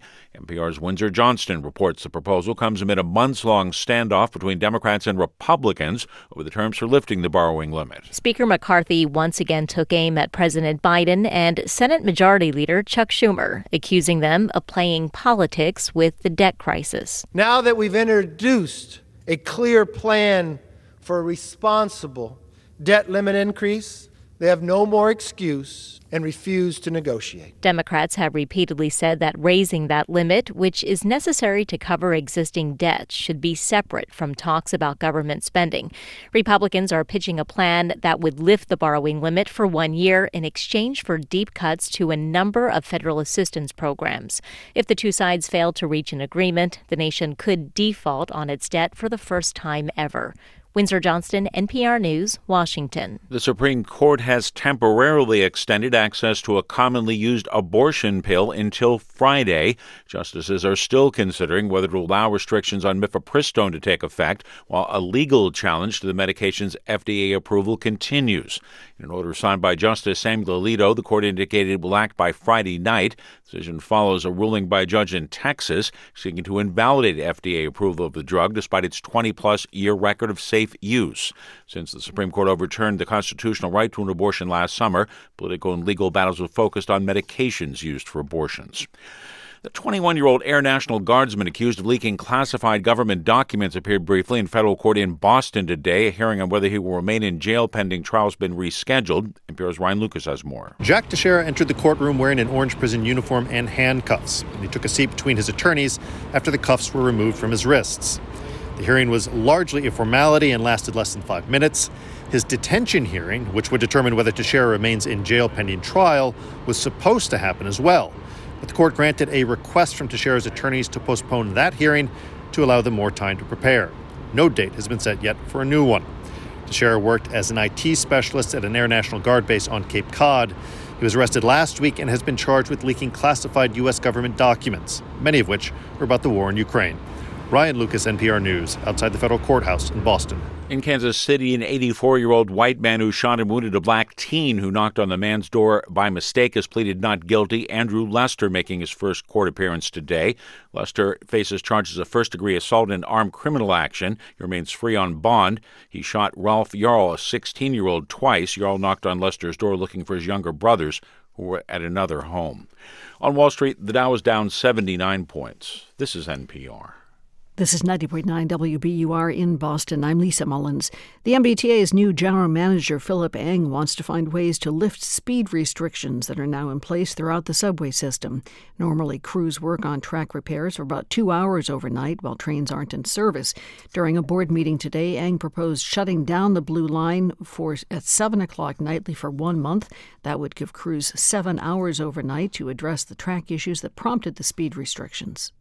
If we were to do the traditional way of just on the overnight 6 months, we'd then push out the other work that we need to do on the other lines. Eng says it could take until November to remove all the Blue Line slowdowns. He says proposals for tackling speed restrictions on the red and orange lines are coming soon. Members of a club created to encourage runners of color say they felt targeted by Newton police along the Boston Marathon route Monday. Video shared on social media shows officers used their bicycles to block the group as it cheered on runners. Mike Remy is leader of the club. He says they weren't acting any differently than white spectators. If the problem was confetti and cheering and a DJ, then I think there's another problem that you're too embarrassed to say. It's, wow, there are lots of black and brown people here. What are you all doing out here? Newton police are defending their actions. They say members ignored earlier requests not to go past a rope barrier. Police in Maine say a man has confessed to killing 4 people, including his parents, and then randomly shooting and injuring 3 others on a busy highway. The attacks happened in Bowdoin and Yarmouth yesterday. Investigators announced today 34-year-old Joseph Eaton confessed to the crimes and that he was just released from prison Friday. He'd served time for aggravated assault. Officials say his criminal history should have prevented him from legally owning a gun. The nation's first state-regulated overdose prevention center is coming to New England. The Providence, Rhode Island site is set to open early next year. The center will include a trained staff to supervise people using drugs they obtained elsewhere. They'll also be able to test drugs for fentanyl and other substances on site. Rhode Island became the first state in the country to legalize those types of sites in 2021. That same year, accidental drug overdoses killed 435 people in Rhode Island. That was a record high. In the forecast, partly cloudy skies overnight tonight. Should be chillier than it has been overnights. Temperatures dipping to the upper 30s. Tomorrow and Friday should be in the mid-60s. Sunny skies likely both days. Should be breezy both days as well. 51 degrees now in Boston at 5:07. We're funded by you, our listeners, and by Capital One, offering their premium travel card, Venture X. Capital One, what's in your wallet? Details at CapitalOne.com. This is All Things Considered from NPR News. I'm Elsa Chang in Culver City, California. And I'm Scott Detrow in Washington. Those iconic red envelopes that changed the way Americans watch movies will soon disappear from mailboxes. After 25 years, Netflix is ending its DVD by mail service. More details on that in a bit, including what the very first DVD they shipped was. Elsa, if you want to guess, I can give you a clue, a breakout role from Winona Ryder. I totally know this one, but I'm not going to give it away, and it was a lifetime ago. But before we get there, Scott, we're going to turn now to news from the Supreme Court, which today postponed a ruling on mifepristone. That's the drug used in medication abortions. Meanwhile, one of the manufacturers of the generic form of the drug filed suit against the Food and Drug Administration in an effort to preserve access to the drug, while federal litigation threatens to overturn its FDA approval. Joining us now is NPR legal affairs correspondent Nina Totenberg. Hi, Nina. Hi there, Elsa. Okay, that was a lot, what I just said. What is going on here? I think you could fairly say that everyday things get messier and messier. Yeah, so remind us how we even got here.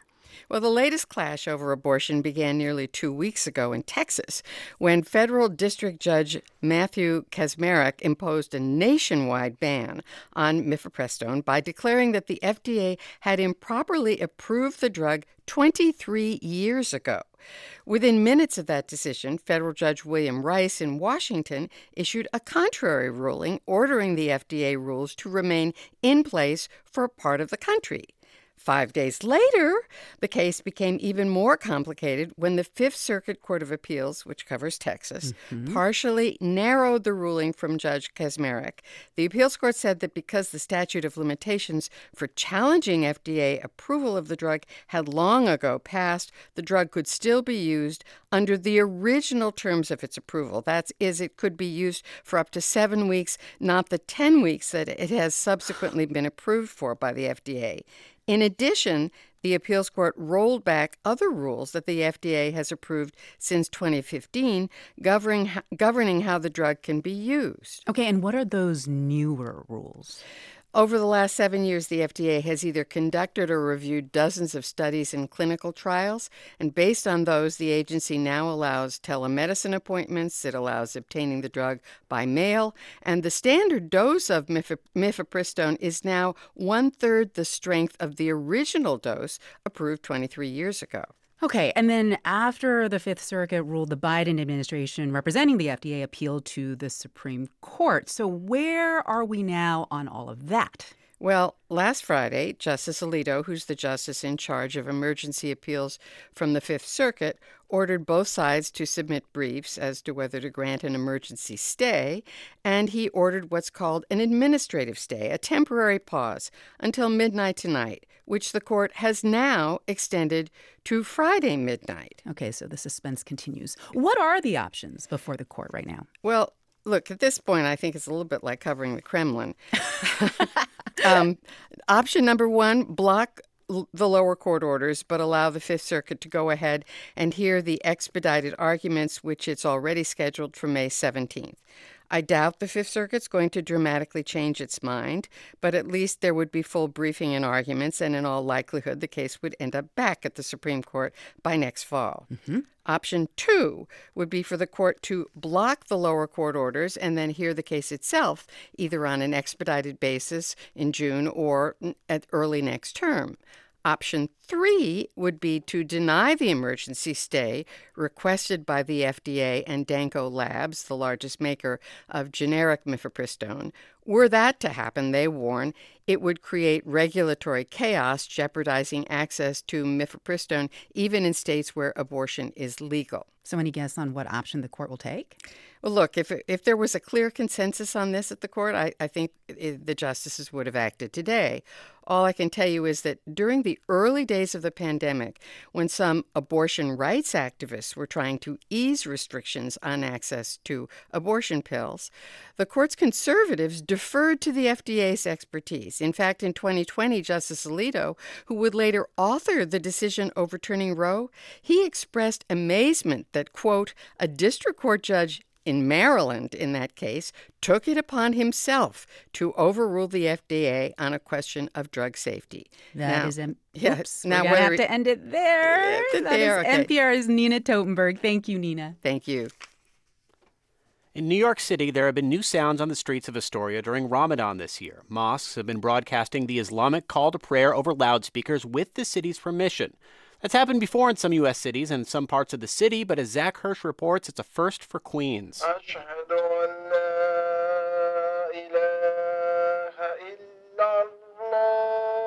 On Friday afternoon, worshippers were gathered outside Al-Iman Mosque in part of Astoria called Little Egypt.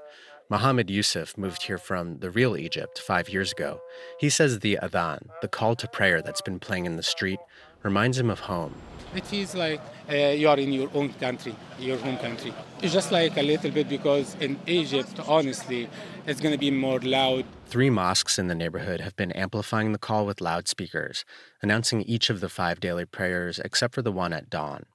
Rana Abdelhamid is a community organizer and former candidate for Congress who grew up here. She submitted the permit applications to local police, who gave the approval last month at the start of Ramadan. The initial agreement when we were applying for the permits was that this was kind of like a test run, so that if it does go well and there are no sound problems or complaints, that it would go beyond Ramadan for the entire year, which is what our goal is for it to be something that is year-round. When Abdelhamid first heard the call to prayer coming from her mosque, she cried. And she says lots of people have had the same reaction.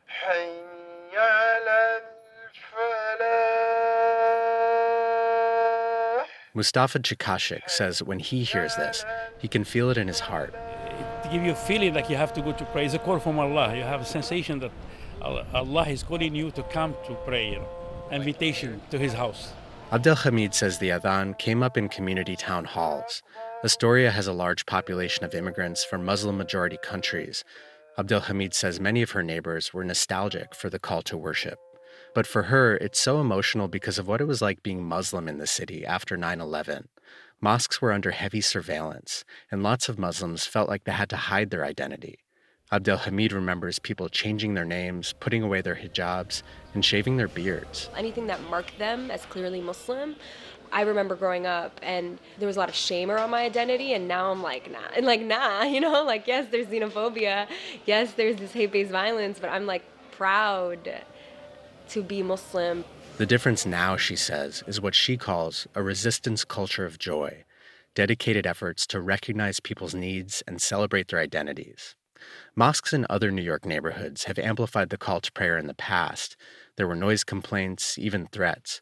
But in Astoria, the response has been positive. To me, it is like when you hear the church bells in the morning on Sunday. Atef Mohammed is chairman of Masjid El Ber, one of the oldest mosques in New York City, where church bells are exempt from the noise code. The law says all houses of worship, including mosques, can use organs, chimes, or similar instruments, but there's nothing on the books for an amplified call to prayer. Mohammed says that's an important part of religious life for many practicing Muslims. We have a lot of Muslims here in the area, a lot of stores, and people is busy buying and selling, so people would forget the time for the prayer. So if they hear the adhan, they will rush to come to the masjid and pray. Ramadan ends this week when the initial permits expire. Astoria's mosques hope to continue the adhan throughout the day all year. For NPR News, I'm Zach Hirsch. First Blockbuster, now Netflix. Well, not all of it. After 25 years, the company is ending its DVD by delivery service. Yes, it does still exist, and yes, people still do use it. My kids love to make fun of me because I like so many black and white films, and so just the access to classic films and obscure films, foreign films, that sort of thing, was great. That's John Wallace in Nashville, Tennessee. He has the regular Netflix streaming service, but he and his family have used the DVD delivery system for about 18 years. The company says that it's ending the service because it's shrinking and providing DVDs by mail will become, quote, increasingly difficult. But the end of the red envelopes era is a sad one for loyal customers like Wallace. He says his family would spend more time watching movies and less time picking movies. Today, our family will spend an hour, sometimes maybe even more, discussing, searching, looking, arguing over what it is we're going to watch. So, the great thing about Netflix, you had 2, 3 DVDs, whatever it was, those were your choices. And generally, you always enjoyed it, typically. Still miss that to this day. I'm a little sad to see the DVD subscription part of Netflix ending, much the same way I was a little sad to see Blockbuster closing shops. That's Jim Heenan in Sterling, Virginia. Knowing this date was drawing near, he canceled his Netflix DVDs late last year. A ritual for him was timing his movie orders. I would take into account how long it took the mail service to send it back and for them to get it and send me the next one. So I had to make sure it was in the mail by Monday or Tuesday so I could get the next one by Friday or Saturday at the latest. And like Wallace, the selection of classic movies was a pull for Heenan, especially for family movie nights. When my kids were young, they pretty much grew up in the 2000s. So a lot of the Pixar movies that came out then, those are my favorites. We'd watch those 3 or 4 or 5 times before we'd send them back. And invariably, a couple months later, they'd want to see them again. And you just put it back at the top of the list and get it back and watch it again for 3 or 4 more times. And speaking of classics, Netflix says the first DVD they sent out was Beetlejuice in 1998. Beetlejuice. Beetlejuice. Beetlejuice. It's showtime. And the most popular title, Sandra Bullock's The Blind Side. The very last Netflix red envelope will be mailed in September. No word yet on what movie it'll be.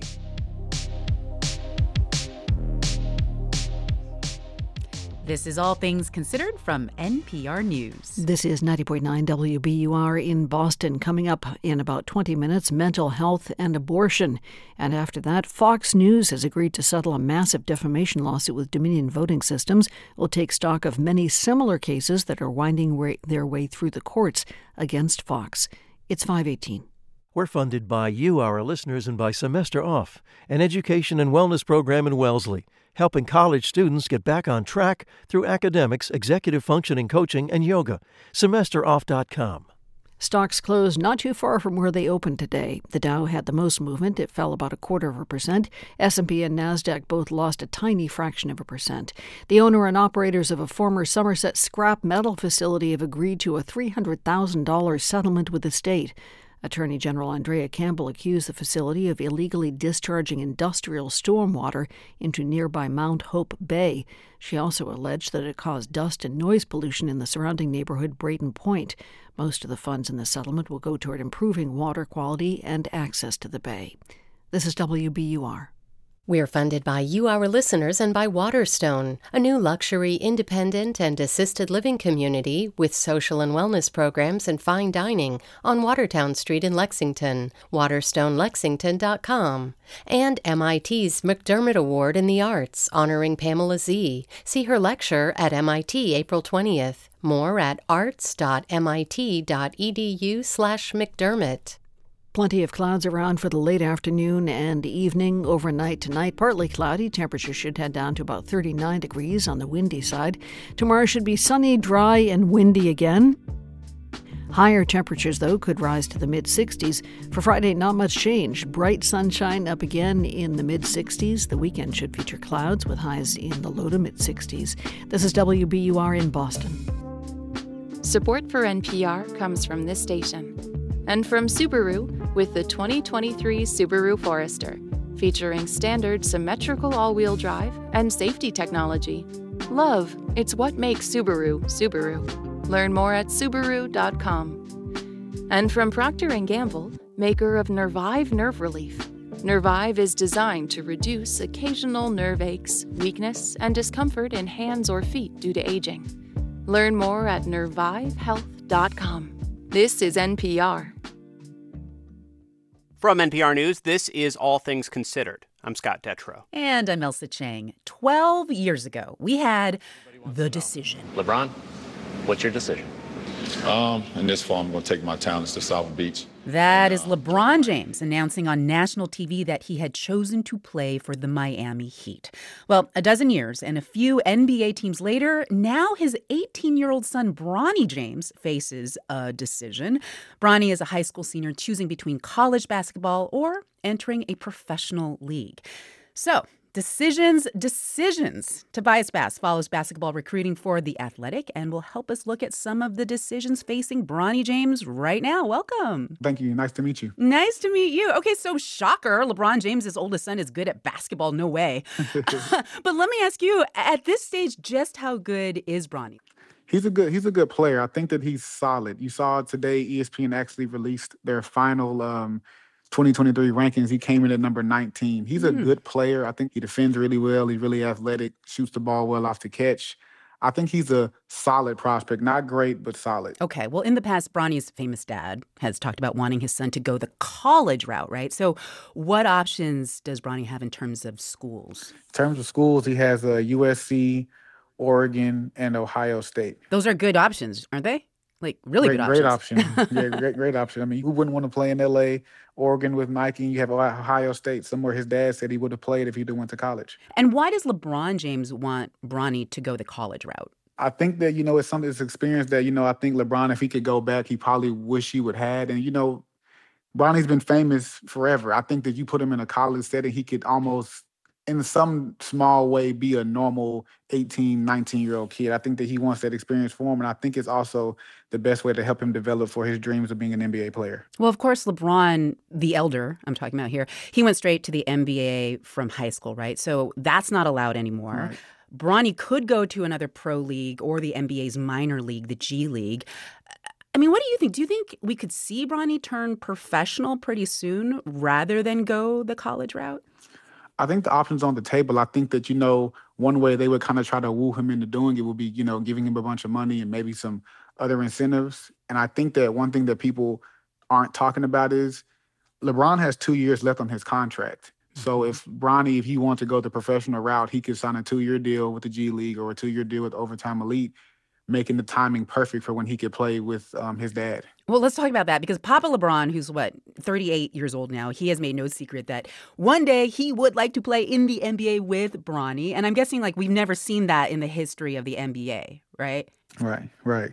I mean, I can't imagine the pressure that Bronny's personally facing now. Yeah, I mean, the pressure's definitely on. And, a couple of weeks ago, LeBron, he said he was watching a couple NBA games, and I believe he tweeted, he was like, there's no way you can't tell me my son isn't better than some of these guys on the floor, talking about the NBA players. So you can only imagine when he gets there or even in college, they're going to go at him. They're not, he's LeBron's son, arguably the best player of all time, but they're going to go at him and they're going to challenge him, probably even play him a little bit harder because it's a bold take from dad, but, he's a dad, and I expect him to say those type of things. How much has Bronny talked out loud about, how daunting it is to fill his dad's immensely huge shoes? I actually haven't seen him talk too much about it, but I think he does a good job soaking it all in. His dad's been his dad forever. He sees him as dad, not as we see him as, LeBron James. So I think that he does a good job soaking it all in.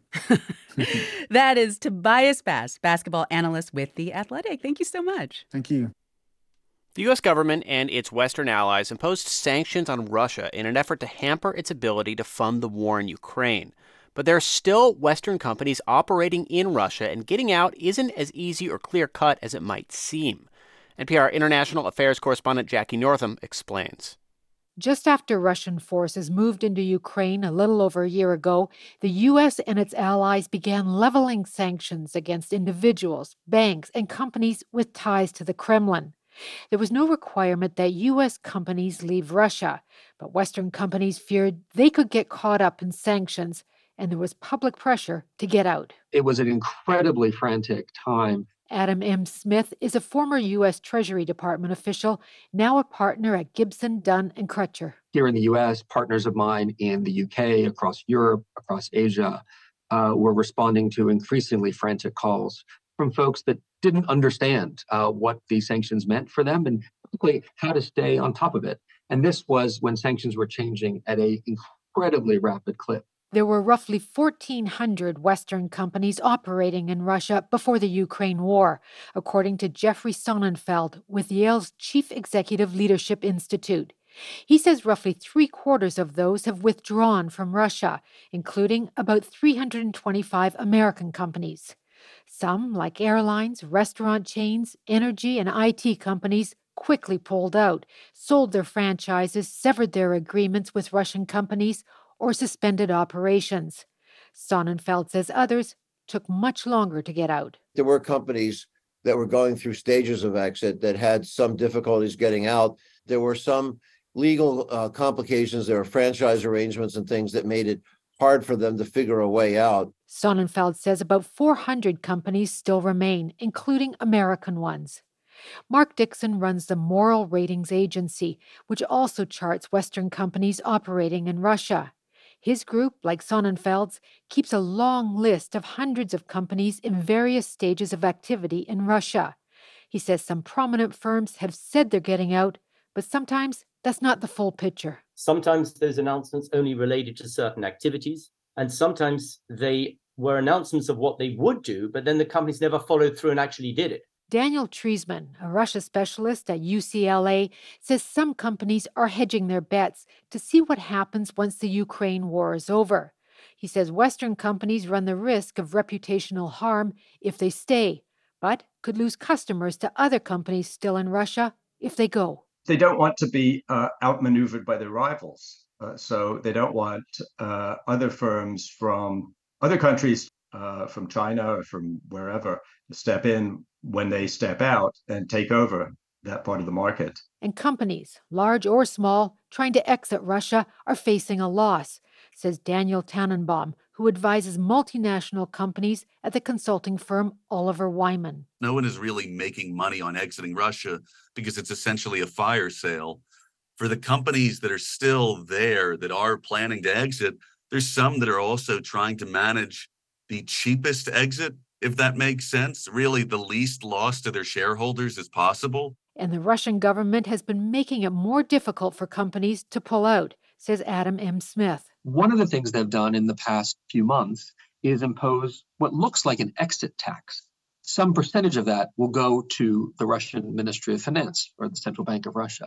Revenues which could be used for the war in Ukraine. In general, American companies currently are not required to pull out of Russia. But lawyer Tannenbaum says the Biden administration is sending signals that could change. I think you're beginning to see more pressure and companies give into that pressure of just like enough of waiting, just leave, if you're still on the ground. Another reason to get out? The real possibility the Russian government could just come in and seize the company. Jackie Northam, NPR News.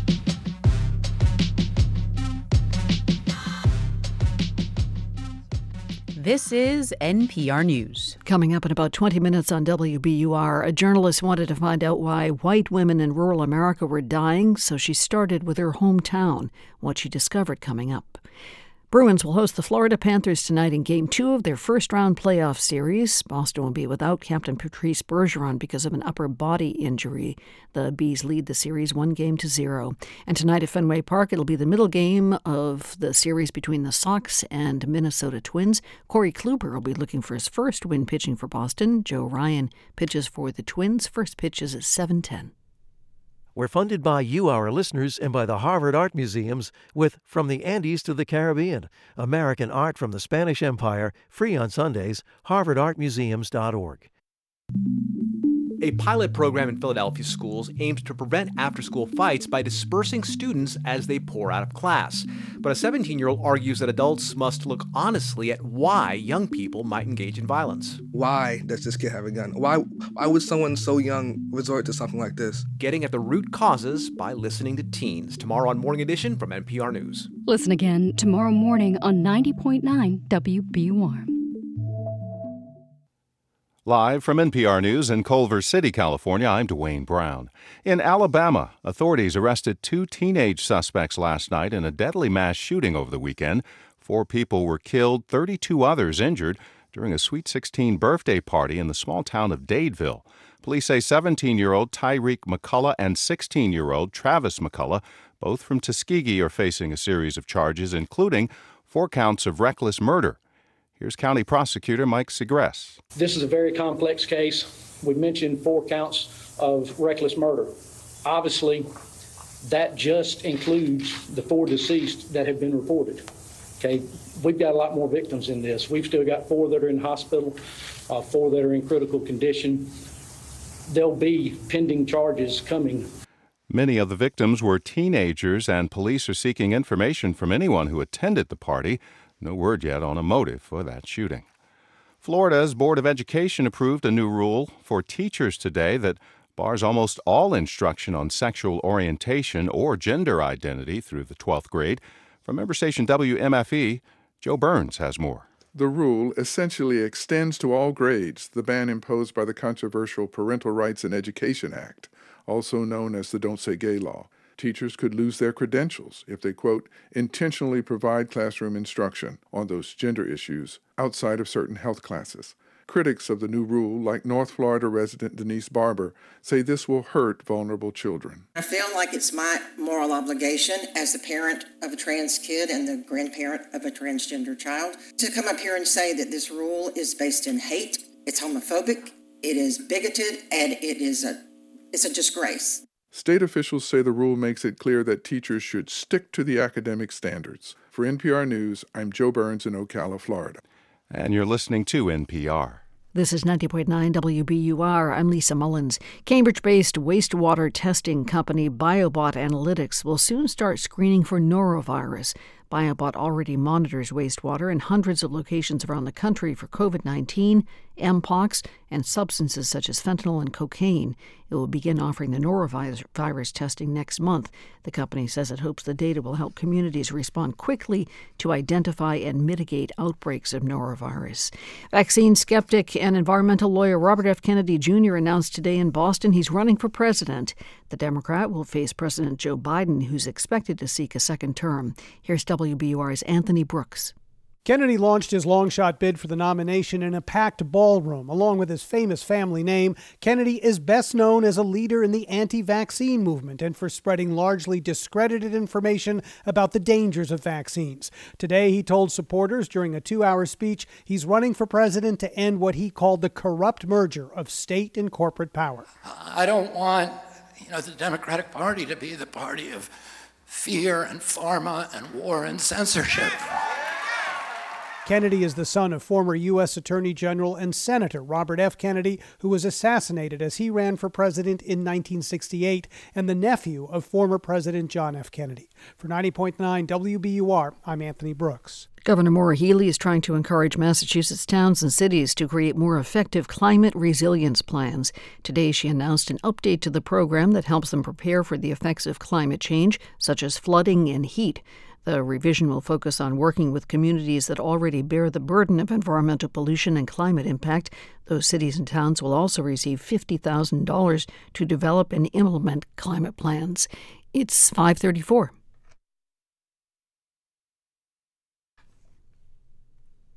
In the forecast, partly cloudy, windy overnight tonight. Should be down around the upper 30s. Tomorrow and Friday should be in the mid-60s. Sunny skies likely both days. Should be breezy both days as well, with temperatures this weekend in the 60s. Lots of clouds ahead for this weekend.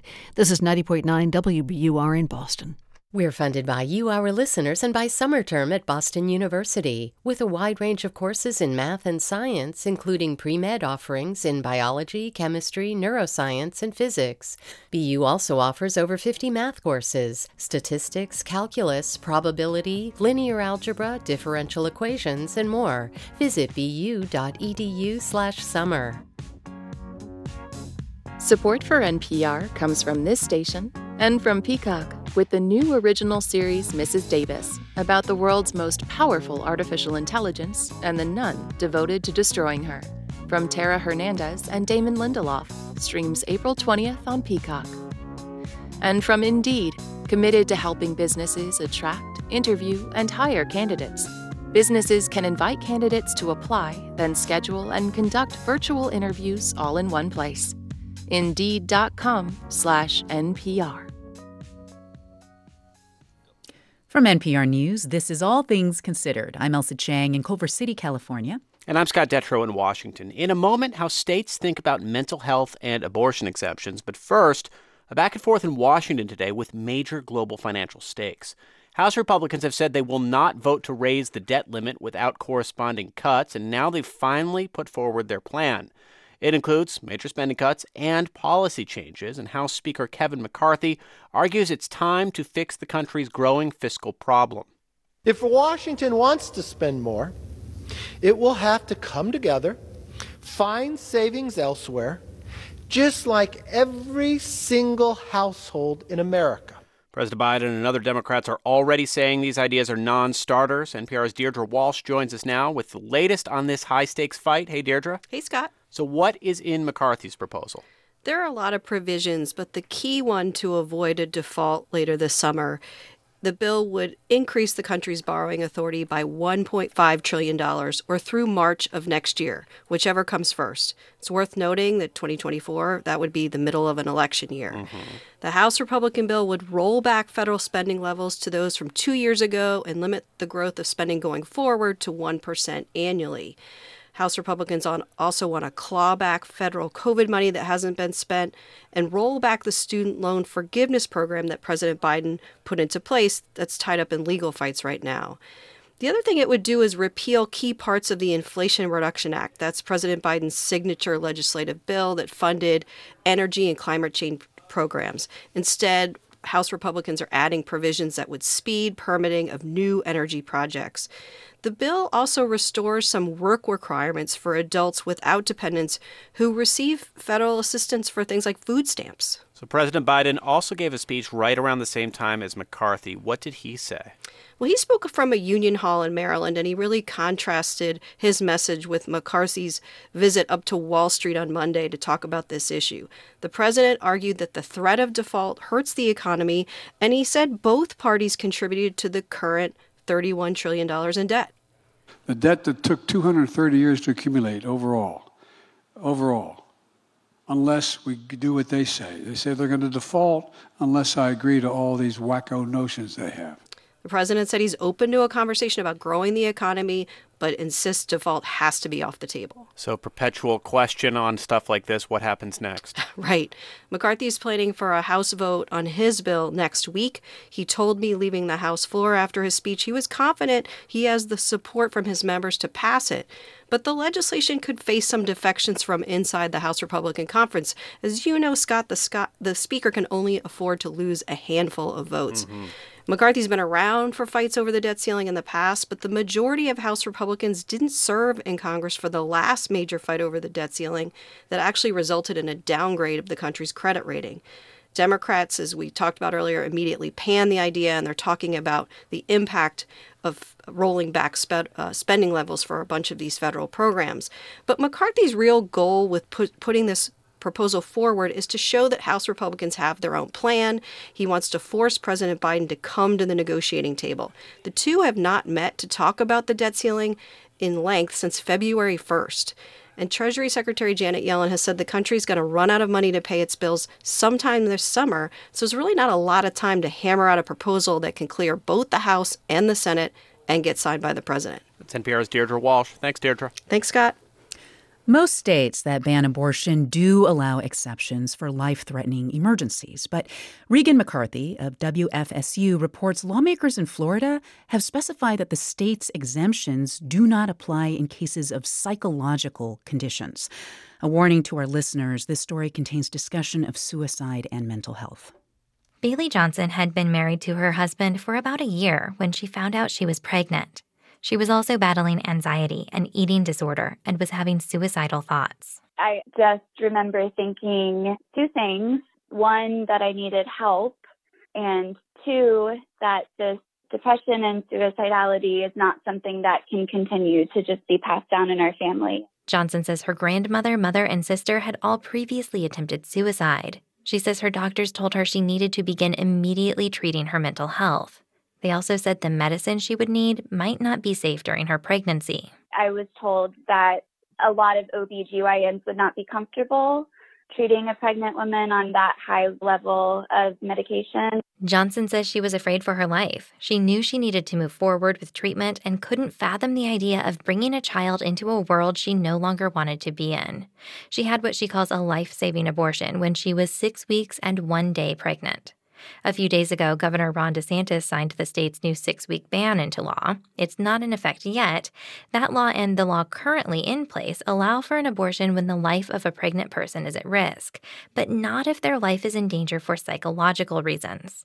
Democratic State Senator Lori Berman tried to address that through an amendment. This amendment tells women and pregnant people, along with their doctors, that we trust them to decide what's best for their health. But Republicans and others argued receiving an abortion is more likely to lead to negative mental health outcomes. Andrew Shervall with a group called Florida Voice for the Unborn spoke during a committee hearing. The real mental crisis is caused by abortion, not pregnancy. When you look at the studies, that's just not the case. Heather Flynn is a psychologist and chairs the Department of Behavioral Sciences and Social Medicine at Florida State University.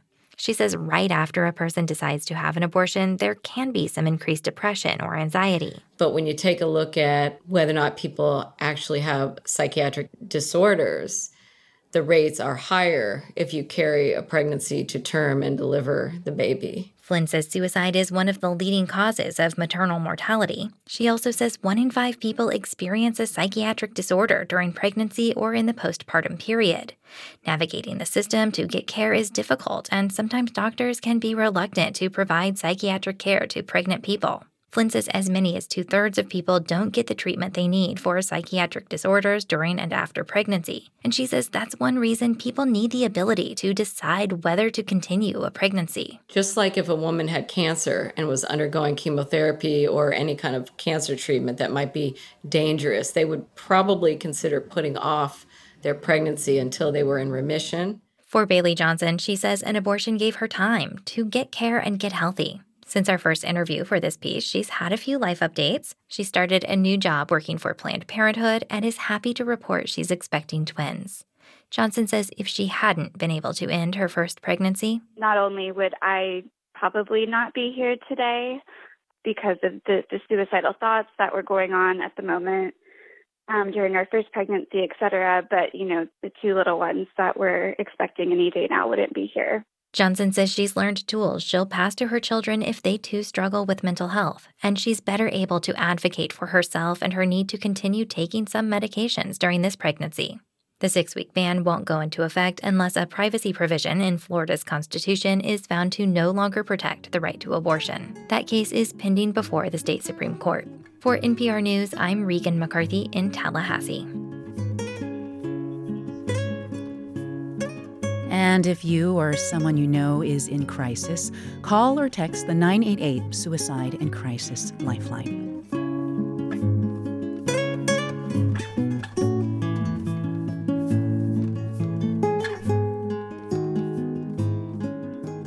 This is All Things Considered from NPR News.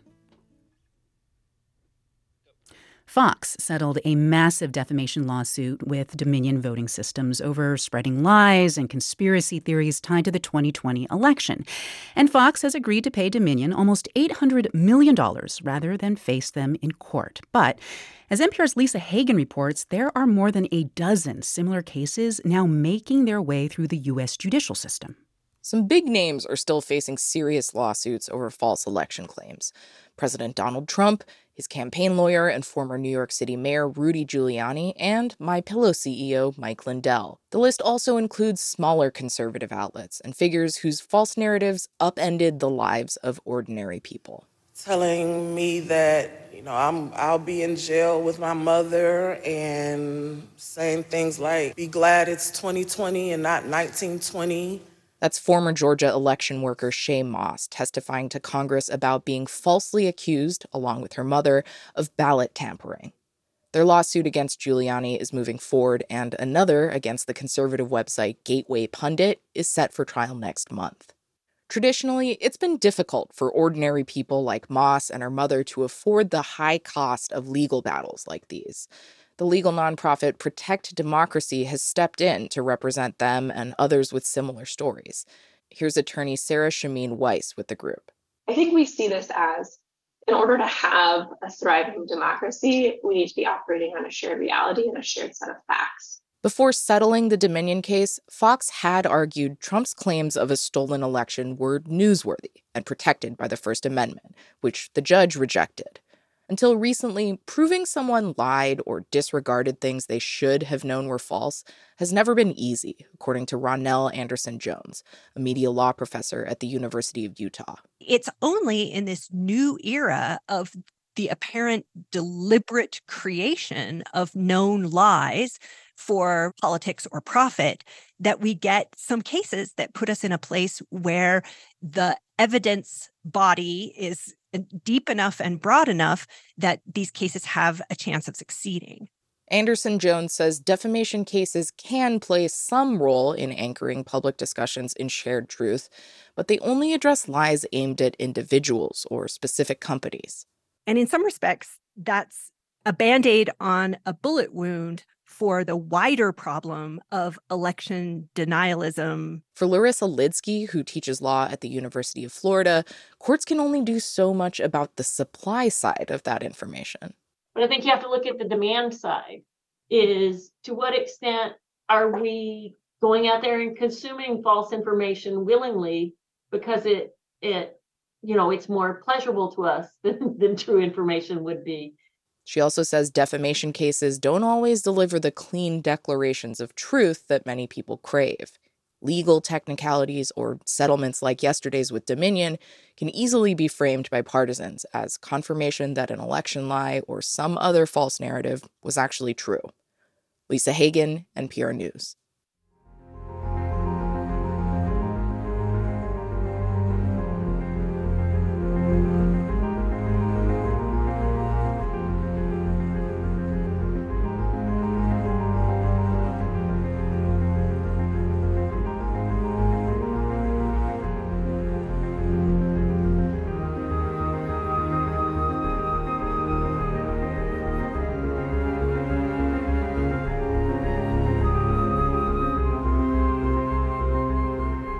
You're listening to All Things Considered from NPR News. This is 90.9 WBUR. Coming up in about 20 minutes on All Things Considered, bariatric surgery for adolescents and how views on it have changed in the past decade. We're funded by you, our listeners, and by Innuendo, providing shading systems for businesses and homes. Their design team can help you find window treatments for light, heat, privacy, and glare issues. Innuendo Natick and Innuendo.com. Join us Saturday afternoon, April 22nd at City Space for a Climate Hope concert as musicians, artists, and scientists create an immersive multimedia celebration of the planet. Tickets are at wbur.org/events. In the forecast right now, it's 50 degrees in the Boston area. Should fall all the way to about 39 tonight. Partly cloudy skies. Tomorrow, milder weather back up in the mid-60s. Lots of sunshine due in for tomorrow. Friday, sunny again in the mid-60s again. The weekend should turn out cloudy and breezy with high temperatures in the 60s. Again, 50 degrees now in the Boston area. The time is 5:49. WBUR supporters include UMass Chan Medical School, proud to be named one of Boston Globe's top places to work. Learn more at umassmed.edu/globe. Climate change can feel big. While we don't have all the answers, WBUR is asking lots of questions. We're getting out there, meeting you where you are, from Boston's largest undeveloped green space to a heat island in one of the city's most popular neighborhoods.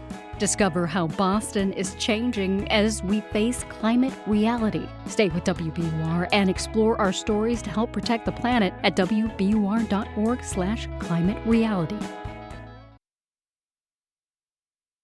This is All Things Considered from NPR News. I'm Elsa Chang. And I'm Scott Detrow. Two best friends start with the same dream, but grow up to live very different lives. It's the story at the heart of a new memoir about getting out of a small town and the crushing pressures to stay in it.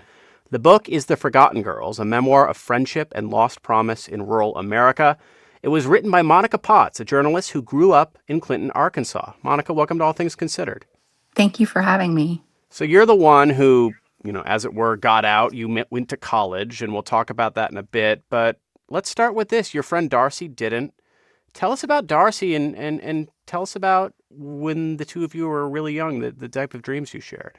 Yeah, Darcy and I met when we were really young, like 5 or 6. And from that moment on, we were almost sisters. We grew up in a small town in the Ozark Mountains, as you said, Clinton, Arkansas. It's only about 2,500 people. So it's just a really small town. It's a strong evangelical community.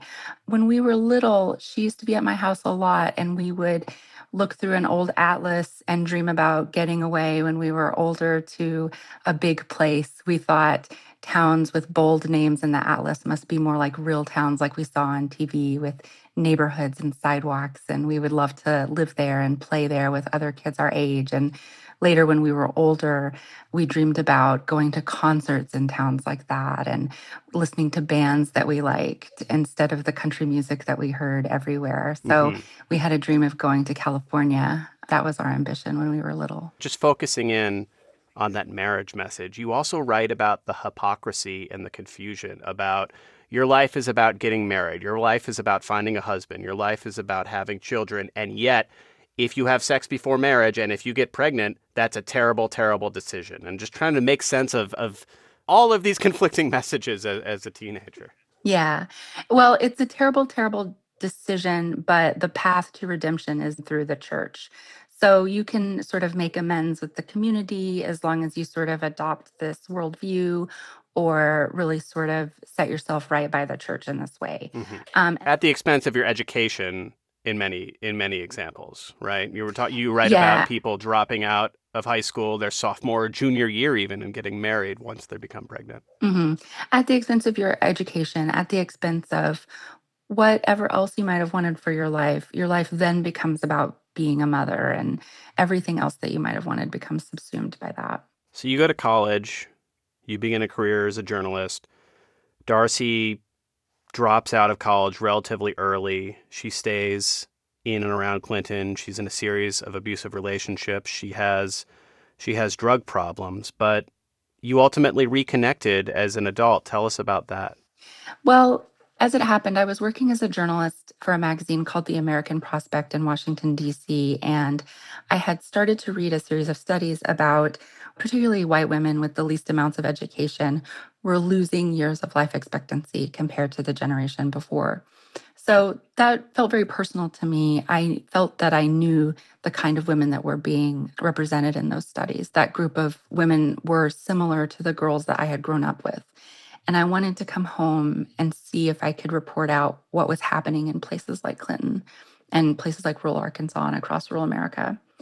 While I was here in April 2015, Darcy reached out to me for the first time in years by that point and said she wanted to reconnect and get in touch. And we met up and we started talking. And I told her what I was doing here. She had told me a little bit about her life, and I had heard pieces of it over the years.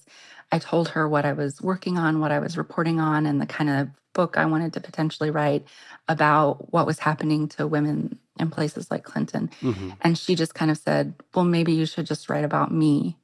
And from there, we started to talk more about her life. Yeah. And we spent a lot of time together over the next few years. And she really struggled in those interactions with you. You talk about driving her to court hearings after she gets herself in trouble time and time again. Yeah, it was really up and down, and it was often painful to watch, and it was often hard to live. But she thought at the time that if her story might help other people, then it would be worth it. And that was part of her motivation for wanting to talk to me about this. And it was also part of my motivation for writing the book. Darcy's struggles were deep and long. They had come from long ago traumas, long ago issues that had never been resolved. And I'm happy to say she's doing a lot better now. And what do you think the big picture lessons are? What is it about Darcy's struggles that you think are emblematic of the broader problems right now in rural America, especially for younger women?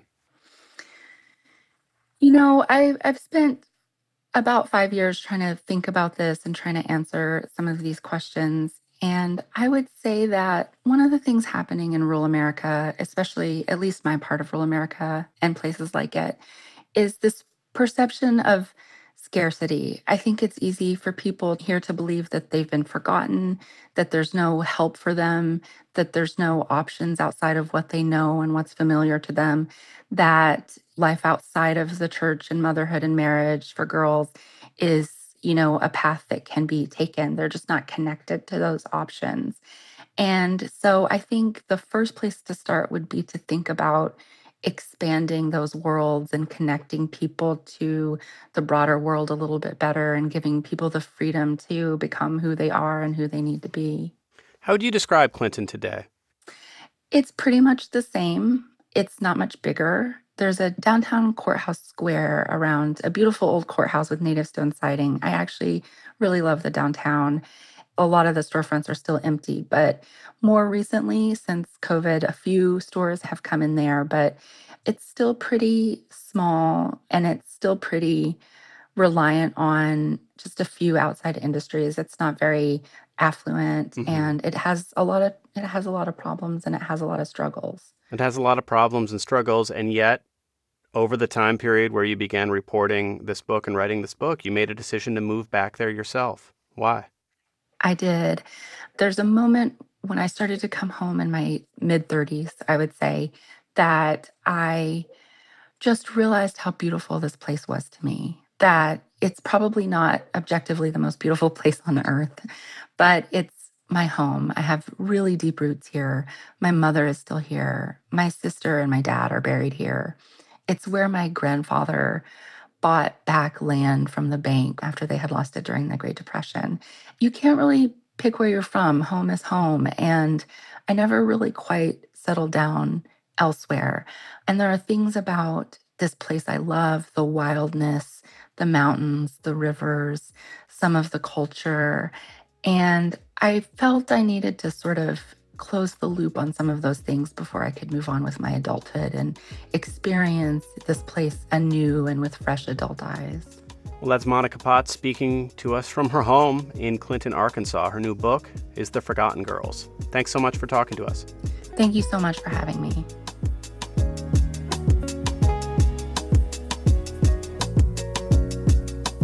You're listening to All Things Considered from NPR News.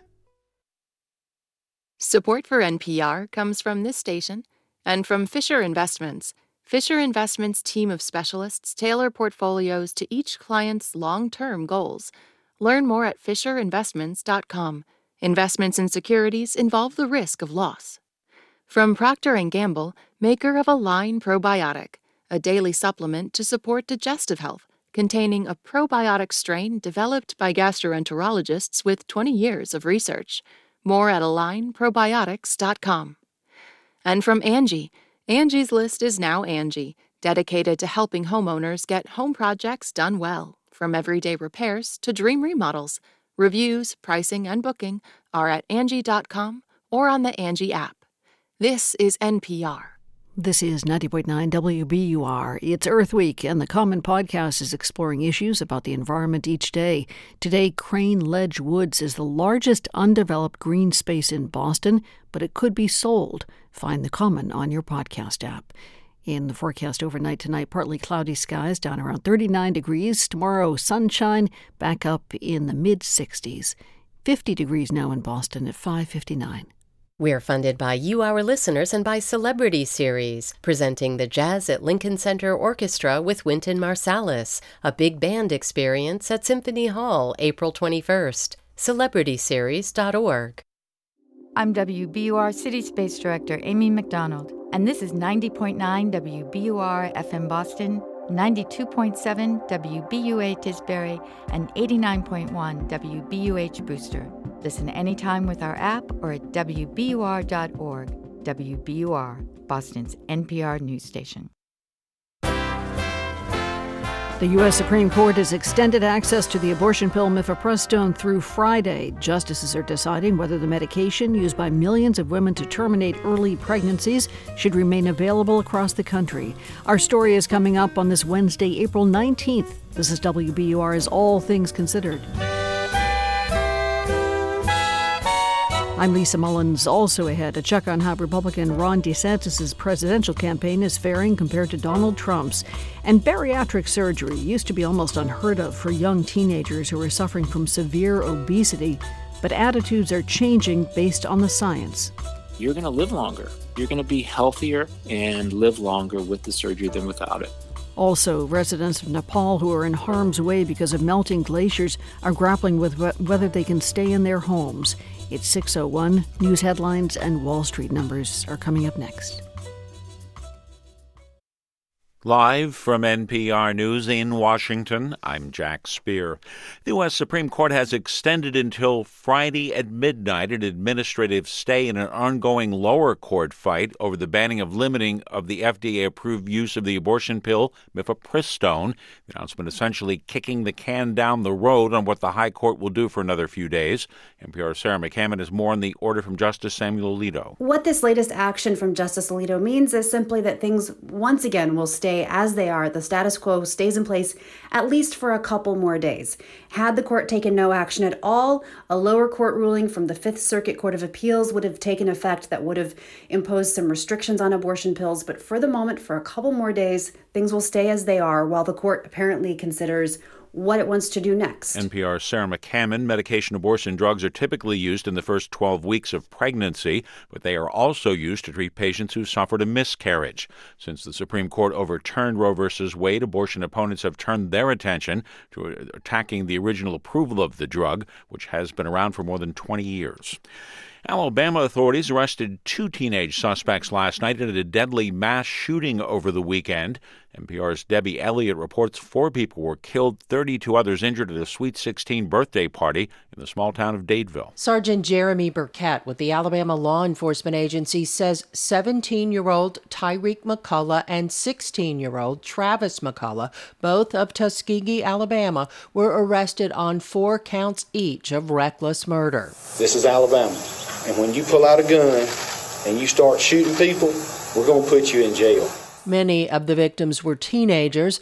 Burkett says the investigation is ongoing, and he's asking anyone who attended the party to contact law enforcement. He declined to share the motive behind the shooting. The local prosecutor, Mike Segrist, plans to try the teens as adults. Don't mess with our kids, he said. Debbie Elliott, NPR News. Anecdotal reports from Federal Reserve banks around the country are suggesting a slowdown in economic growth. NPR's Scott Horsley reports on the Fed's latest Beige Book. Consumer spending, manufacturing, and freight volumes all range from flat to down. According to the new report from regional Fed banks around the country, hiring has also slowed, and wage growth appears to be moderating. The Beige Book paints a picture of an economy that's downshifted significantly since the beginning of the year, and the collapse of 2 big regional banks last month may have contributed to that slowdown. Other banks are generally becoming more cautious about lending money. Prices continue to climb, but not as fast as they had been. The anecdotal accounts in the book, along with other data, will help to inform the Fed's decision next month on whether to raise interest rates. Scott Horsley, NPR News, Washington. On Wall Street, the Dow is down 79 points today. This is NPR. This is 90.9 WBUR in Boston. Good evening, I'm Lisa Mullins. The Air National Guardsman from Dighton accused of leaking confidential military documents will stay in custody for at least another 2 weeks. The 21-year-old suspect made a brief court appearance in Boston federal court today. As WBUR's Ali Jarmanning reports, he waived his right to a hearing that would have required prosecutors to show they had enough evidence to charge him. Jack Teixeira had been scheduled for a detention hearing to determine whether he should be held pending trial, but his attorney asked for a 2-week delay. Instead, Magistrate Judge David Hennessy questioned Teixeira on whether he was willingly waiving his right to a preliminary hearing. Teixeira bent down to the microphone and answered, "Yes, Your Honor." He wore an orange jumpsuit from the Plymouth County Correctional Facility and black rosary beads around his neck. His father sat in the front row of the courtroom. The leak of intelligence documents detailing the war in Ukraine and U.S. spycraft sparked an international response and has prompted an investigation by the Air Force. For 90.9 WBUR, I'm Ali Jarmanning at the federal courthouse in Boston. The MBTA says it expects to lift all the speed restrictions on the Blue Line by November. The T's new general manager, Philip Eng, said today that the Transit Authority may need to shut down the line on weeknights for a month to have longer to make the necessary repairs. He says the Transit Authority is still developing plans to eliminate slow zones on the rest of the subway system. He gave no timeline for that. The pastor of a Cambridge church that was severely damaged by fire recently says he's shocked to hear from investigators that they believe the fire was set. It broke out on Easter Sunday at the Faith Lutheran Church outside Inman Square, Cambridge. Here's WBUR's Dave Phaneuf. Pastor Robin Lute-Johann says it will take some time to process the surprise, shock, and grief. He says the news about arson is concerning and disturbing for the community. When you hear news like this, sometimes our first response might be to speculate or to come up with theories or to go to fear or blame, and those are all not really very productive places to be right now. Lute-Johann says the church members' faith and commitment to pray for one another will lead them to love, confidence, and hope. As for the future of the church, he says it is way too soon to tell what the plans eventually will be. For 90.9 WBUR, I'm Dave Phaneuf. Chillier than our overnights have been tonight, with temperatures dipping to the upper 30s. Tomorrow on Friday should be in the mid-60s. 2 nice days, sunny skies both days, should be breezy as well. Some clouds around for the weekend, temperatures settling in the 60s. This is 90.9 WBUR at 6:07. We're funded by you, our listeners, and by Carnegie Corporation of New York, supporting innovations in education, democratic engagement, and the advancement of international peace and security. More information is available online at carnegie.org. It's All Things Considered from NPR News. I'm Scott Detrow in Washington. And I'm Elsa Chang in Culver City, California. Each year, more than 2,000 American adolescents get bariatric surgery as the treatment gains traction among families and doctors alike. We'll hear from one of the first teens to get the surgery on how it affected her life. More on that in a few minutes. Now, Florida Governor Ron DeSantis seemed to have a pretty clear plan for early 2023, rack up win after win in Tallahassee during Florida's legislative session, travel all over the country looking like a presidential candidate without actually formally announcing a campaign. So far, the Florida governor is getting what he hoped for in the state house, but a series of stumbles and a slew of recent endorsements for Donald Trump, not DeSantis, has political observers questioning whether his campaign has peaked before it formally began. Emily Mahoney has been following DeSantis' non-campaign campaign from Florida. She is the political editor at the Tampa Bay Times. Hey, Emily. Hi, thanks so much for having me. So just get a sense of the balance that DeSantis is trying to strike. Tell us how he's spending his days lately. Yeah, so he is jetting all over the country. Honestly, keeping track of his schedule is a bit like playing Where's Waldo here from Florida. To give you an example of a particularly busy period late last week, on Thursday evening, he was near Cincinnati speaking at a Lincoln Day dinner. Then later that night, he flew back to Tallahassee. Late at night, signed a bill banning abortions in Florida after 6 weeks. By the next morning, he was in Virginia speaking to Liberty University, and later that day, he was scheduled to be in New Hampshire. So he's really all over the place, sort of mixing and matching both official duties as governor and also, of course, doing lots of political stuff as well. Yeah, so let's look back to November. Election day, DeSantis wins Florida in a blowout. Most of Trump's handpicked nominees falter. It seems like maybe DeSantis is the future for Republicans. This week, though, when DeSantis visited Washington, D.C., he had several Florida congressmen really embarrass him by using that moment to announce that they're backing Trump. What's going on here? Yeah, it's interesting. It's kind of a culmination of a few different wobbles that he's been experiencing. You know, he also called the war in Ukraine a territorial dispute, which also kind of brought down a lot of criticism, bipartisan criticism, that also, you know, sort of had him dipping in the polls a little bit. And, you know, one thing I found interesting about some of the more recent endorsements from Florida's members of Congress was the one from Congressman Greg Steube, who said that he felt snubbed essentially at a DeSantis press conference after Hurricane Ian, and that Donald Trump was much warmer to him, that Trump reached out to him when Steube had a recent accident and was in the hospital, and that he never heard from DeSantis. And so, you know, I think this is a combination of a few different things happening right now, but you know, the Steube example sort of reminds me of the fact that we've been hearing a criticism of DeSantis for a long time now, that he's not a very warm person who's that good at schmoozing or that comfortable with schmoozing, which is sort of the polar opposite of Donald Trump. And I think, you know, Trump is potentially cashing in right now on the personal relationships that he's built over time in the Republican Party. And look, it's hard to run for president, even if, like Ron DeSantis at this particular moment, you aren't officially doing it. Of course, he's going everywhere you go when you're running for president. But have you seen any signs that he's kind of responding to the criticism or the circumstances and changing his approach? Well, when it comes to something like the Ukraine comment, he did sort of walk that back and say that, you know, he didn't really mean that the whole war was a territorial dispute and things like that. So we have seen him adjusting somewhat, and even that is somewhat rare for DeSantis because he is more typical. It's more typical for him to sort of double down on things when he gets criticized.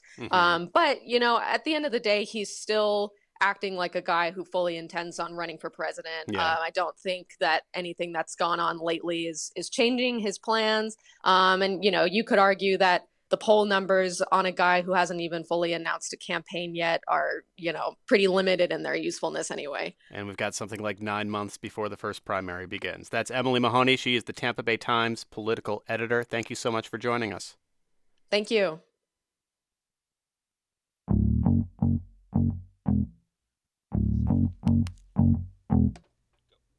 A decade ago, bariatric surgery on young teenagers was largely unheard of. Today, surgery and new weight loss drugs are endorsed by the American Academy of Pediatrics as advanced treatment for severe obesity in kids as young as 13. As more families consider surgical treatment, NPR's Yuki Noguchi talked with a woman who was one of the first young teens to get it. Maria Caprino is 27, a first-grade teacher at a Boston charter school, and a single mom by choice, having given birth to her second child this month. All of that's been possible, she says, because she got bariatric surgery 13 years ago. I had been told by my pediatrician that the way I was gaining weight every year, I wouldn't see my 18th birthday. I was pre-diabetic. We really thought the obesity was going to kill me. In 2010, Caprino was 14 and still gaining weight at 440 pounds while on various diets. Her mom found a doctor at Children's National Hospital in Washington, D.C., willing to perform a gastric sleeve operation, then still new. Being one of the first and potentially the youngest to ever get the surgery did not scare a young Caprino. I was like, if someone's going to be a guinea pig, I'm ready to do it, because if I can help anyone else who's suffering the way I have been, it's going to be worth it in the end. And if I get more than 4 more years out of my life out of it, again, it's going to be worth it. Evan Nadler is the surgeon who performed Caprino's surgery. She's one of the first people to really understand obesity care. And obviously, she was one of the first to focus on children and adolescents also needing that care.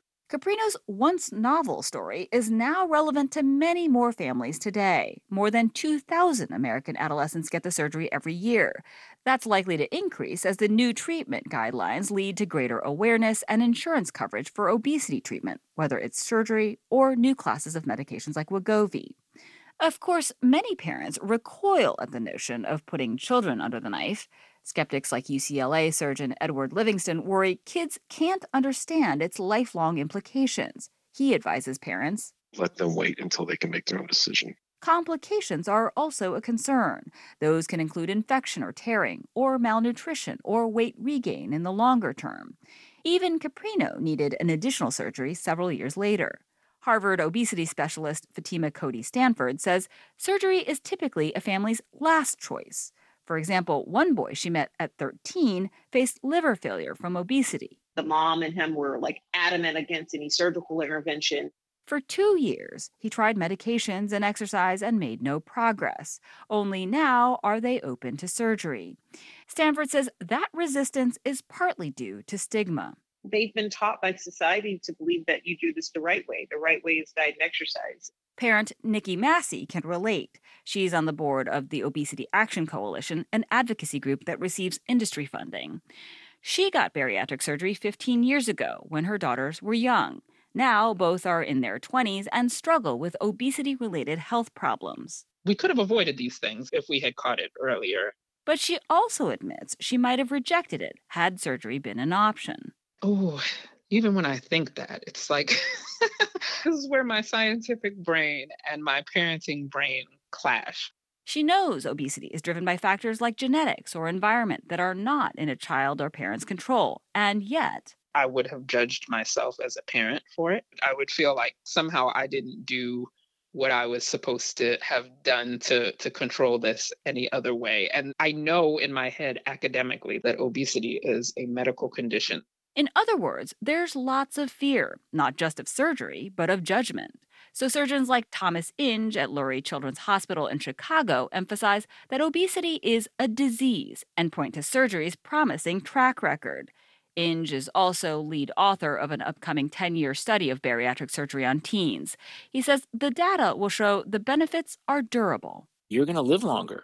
You're going to be healthier and live longer with the surgery than without it. He says treatment also often relieves mental health burdens for kids. Maybe if it's not a societal glass ceiling, it's a glass ceiling in their minds that they can't do something that their peers can do because of just their lived experience. If I can do something about that, I feel really good about it. And I think that they will enjoy better lives because we've intervened. So it was for Maria Caprino, who never joined theater groups in school despite her love of the musical stage. Costumes didn't fit me, and I was afraid to get up on stage, and with my body I couldn't get enough air into my lungs, really hit the notes that I wanted to musically. I felt it impacting my passions, my ability to feel passion for the things I loved. Rigorous mental health evaluations prior to surgery is the recommended standard. Teens must prove they can commit to the permanent changes in lifestyle and nutrition necessary after surgery. They must also be emotionally stable enough to handle such big life changes. For Caprino, the impact was immediate and welcome. In so many ways, I changed as a person very quickly. She didn't just lose weight, she spoke out. She appeared on CNN just a month after surgery. I want to live. I want to do so many things. And I knew that this was my only option. That segment drew vicious criticism, especially of her parents. But Caprino says facing that reinforced her convictions about surgery. It was me facing a lot of anxieties I had about acknowledging what I looked like and acknowledging my health and being okay saying, yeah, I have a disease, I have obesity, and I'm doing something to treat it. Caprino shed tears of joy, she says, when the Pediatrics Association endorsed bariatric surgery for teens. Because if these guidelines had been in place when I was 12, I would have had to fight so much less to live. It does so much more than just impact their physical health. It impacted my passions in life, my social life, my ability to speak out and just own who I am. She's glad many more kids now might have surgery as an option. Yuki Noguchi, NPR News.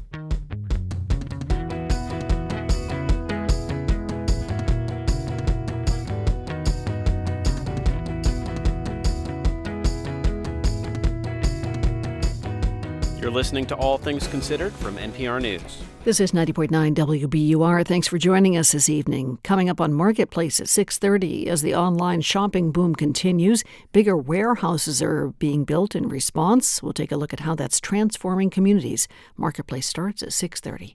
WBUR supporters include Gore Place and the 36th Annual Sheep Shearing Festival, sheep shearing and herding demos, fiber artists, and more, this Saturday in Waltham. goreplace.org.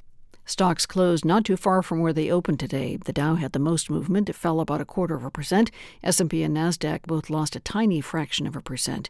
The number of millionaires in Boston has risen by 50% in the past decade. There are now more than 40,000 millionaires. That's according to a new annual report by the investment firm Henley & Partners. That means the city of Boston has the 7th highest number of millionaires in the U.S., the 26th highest worldwide. The city has 8 billionaires. It's 6:19. Funding for WBUR's Business Report comes from Vertex, where cell and genetic therapies teams are using innovation to create and deliver transformative therapies for people living with serious diseases. Learn more about how you can make your mark and shape the future at Vertex. Career opportunities at vrtx.com.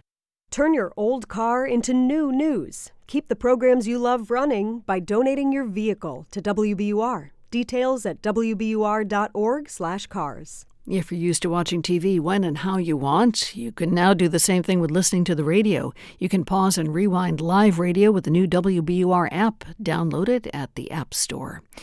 In the forecast overnight tonight, falling to about 39 degrees, partly cloudy skies. Tomorrow, milder weather, back up in the mid-60s, lots of sunshine.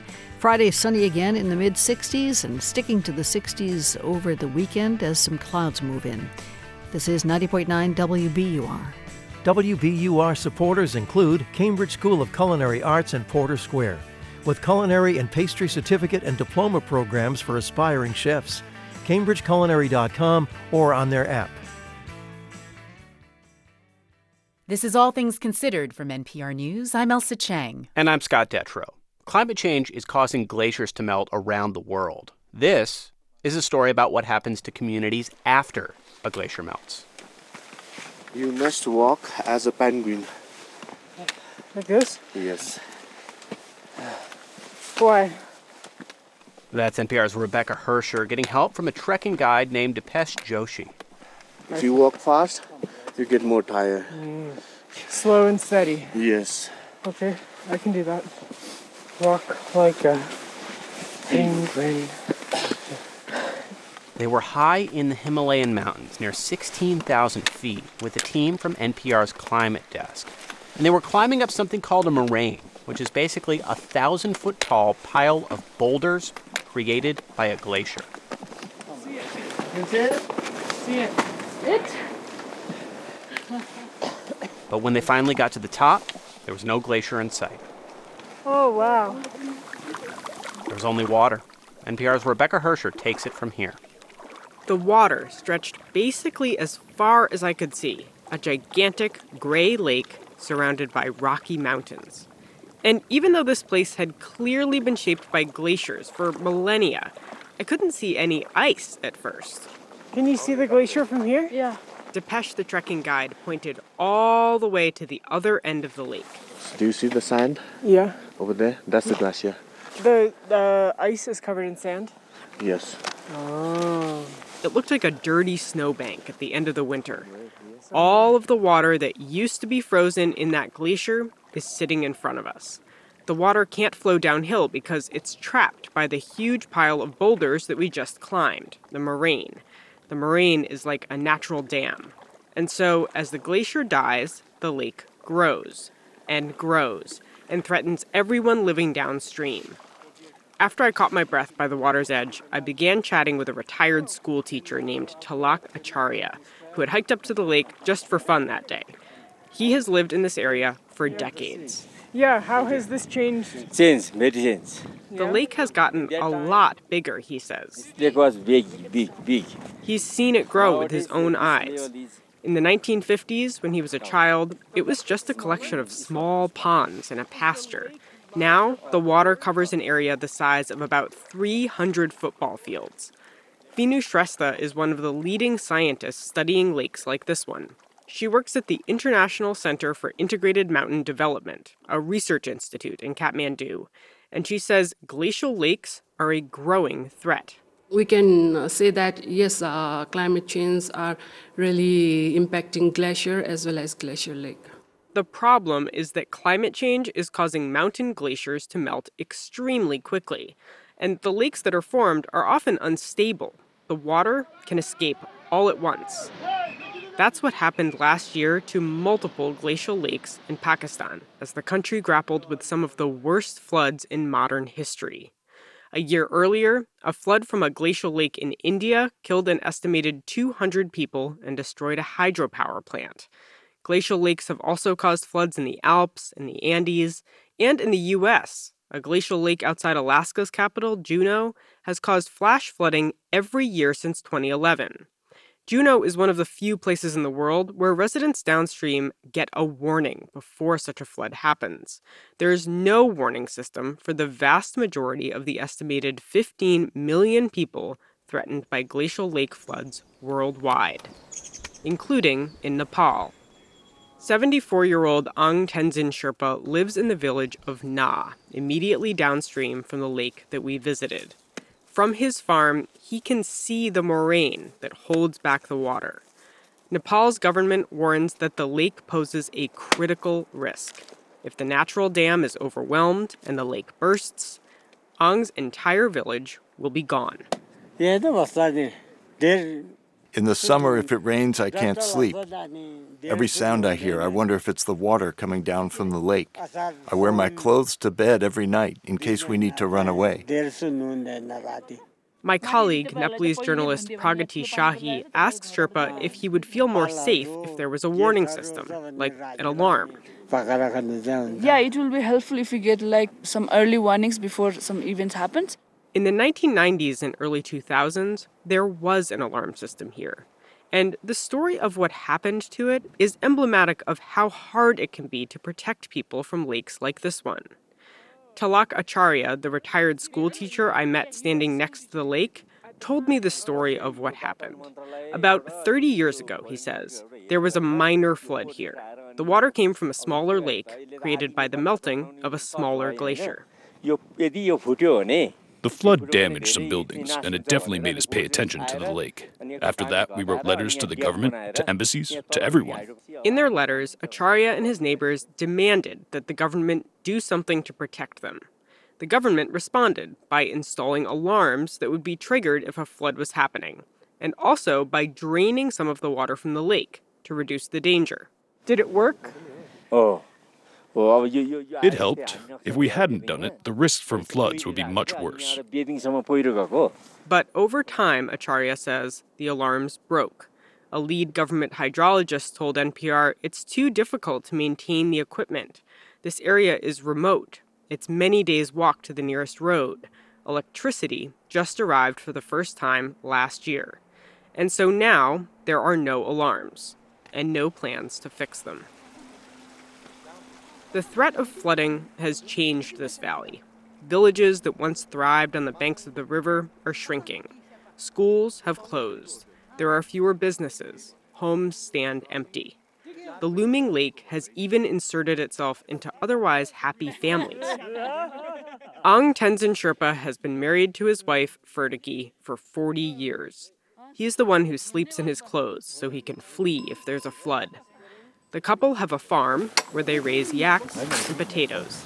On the day I visited, 80-year-old Fertiki was churning butter in their living room.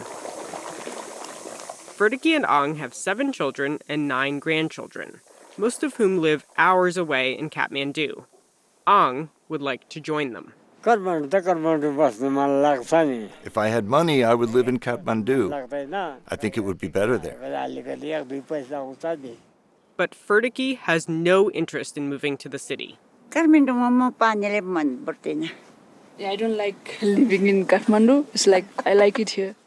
Here, the water is clean, she says. She can breathe. She's not afraid. This is her home. So it's good to live here. Of course, this is her husband's home, too, the only one he's ever known. But it's changing so quickly that it frightens him. I noticed he seems more scared than his wife. Do they ever talk about it? Ang avoids the question and laughs, which is its own kind of answer. For now, they'll stay here, in the shadow of the lake. Rebecca Hersher, NPR News, Cho Rolpa Lake, Nepal. This piece was reported in collaboration with Ryan Kellman and Pragati Shahi, with field support from Dipesh Joshi and Prasong Sherpa.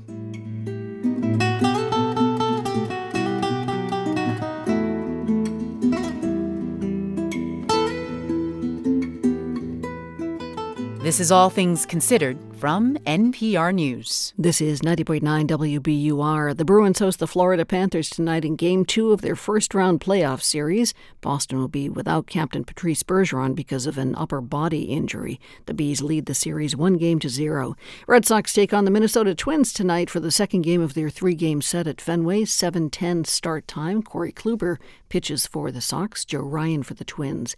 A heads up if you're using the T tonight. Shuttle buses will replace service on the Red Line between Park Street and JFK UMass Station from 8:45 until the end of service. It's for track work. The same thing will happen again tomorrow night. This is 90.9 WBUR. It's 6:30. We're funded by you, our listeners, and by CertaPro Painters, professional exterior and interior painting for your home or business. Learn more about their painting services at CertaPro.com. That's Certa with a C.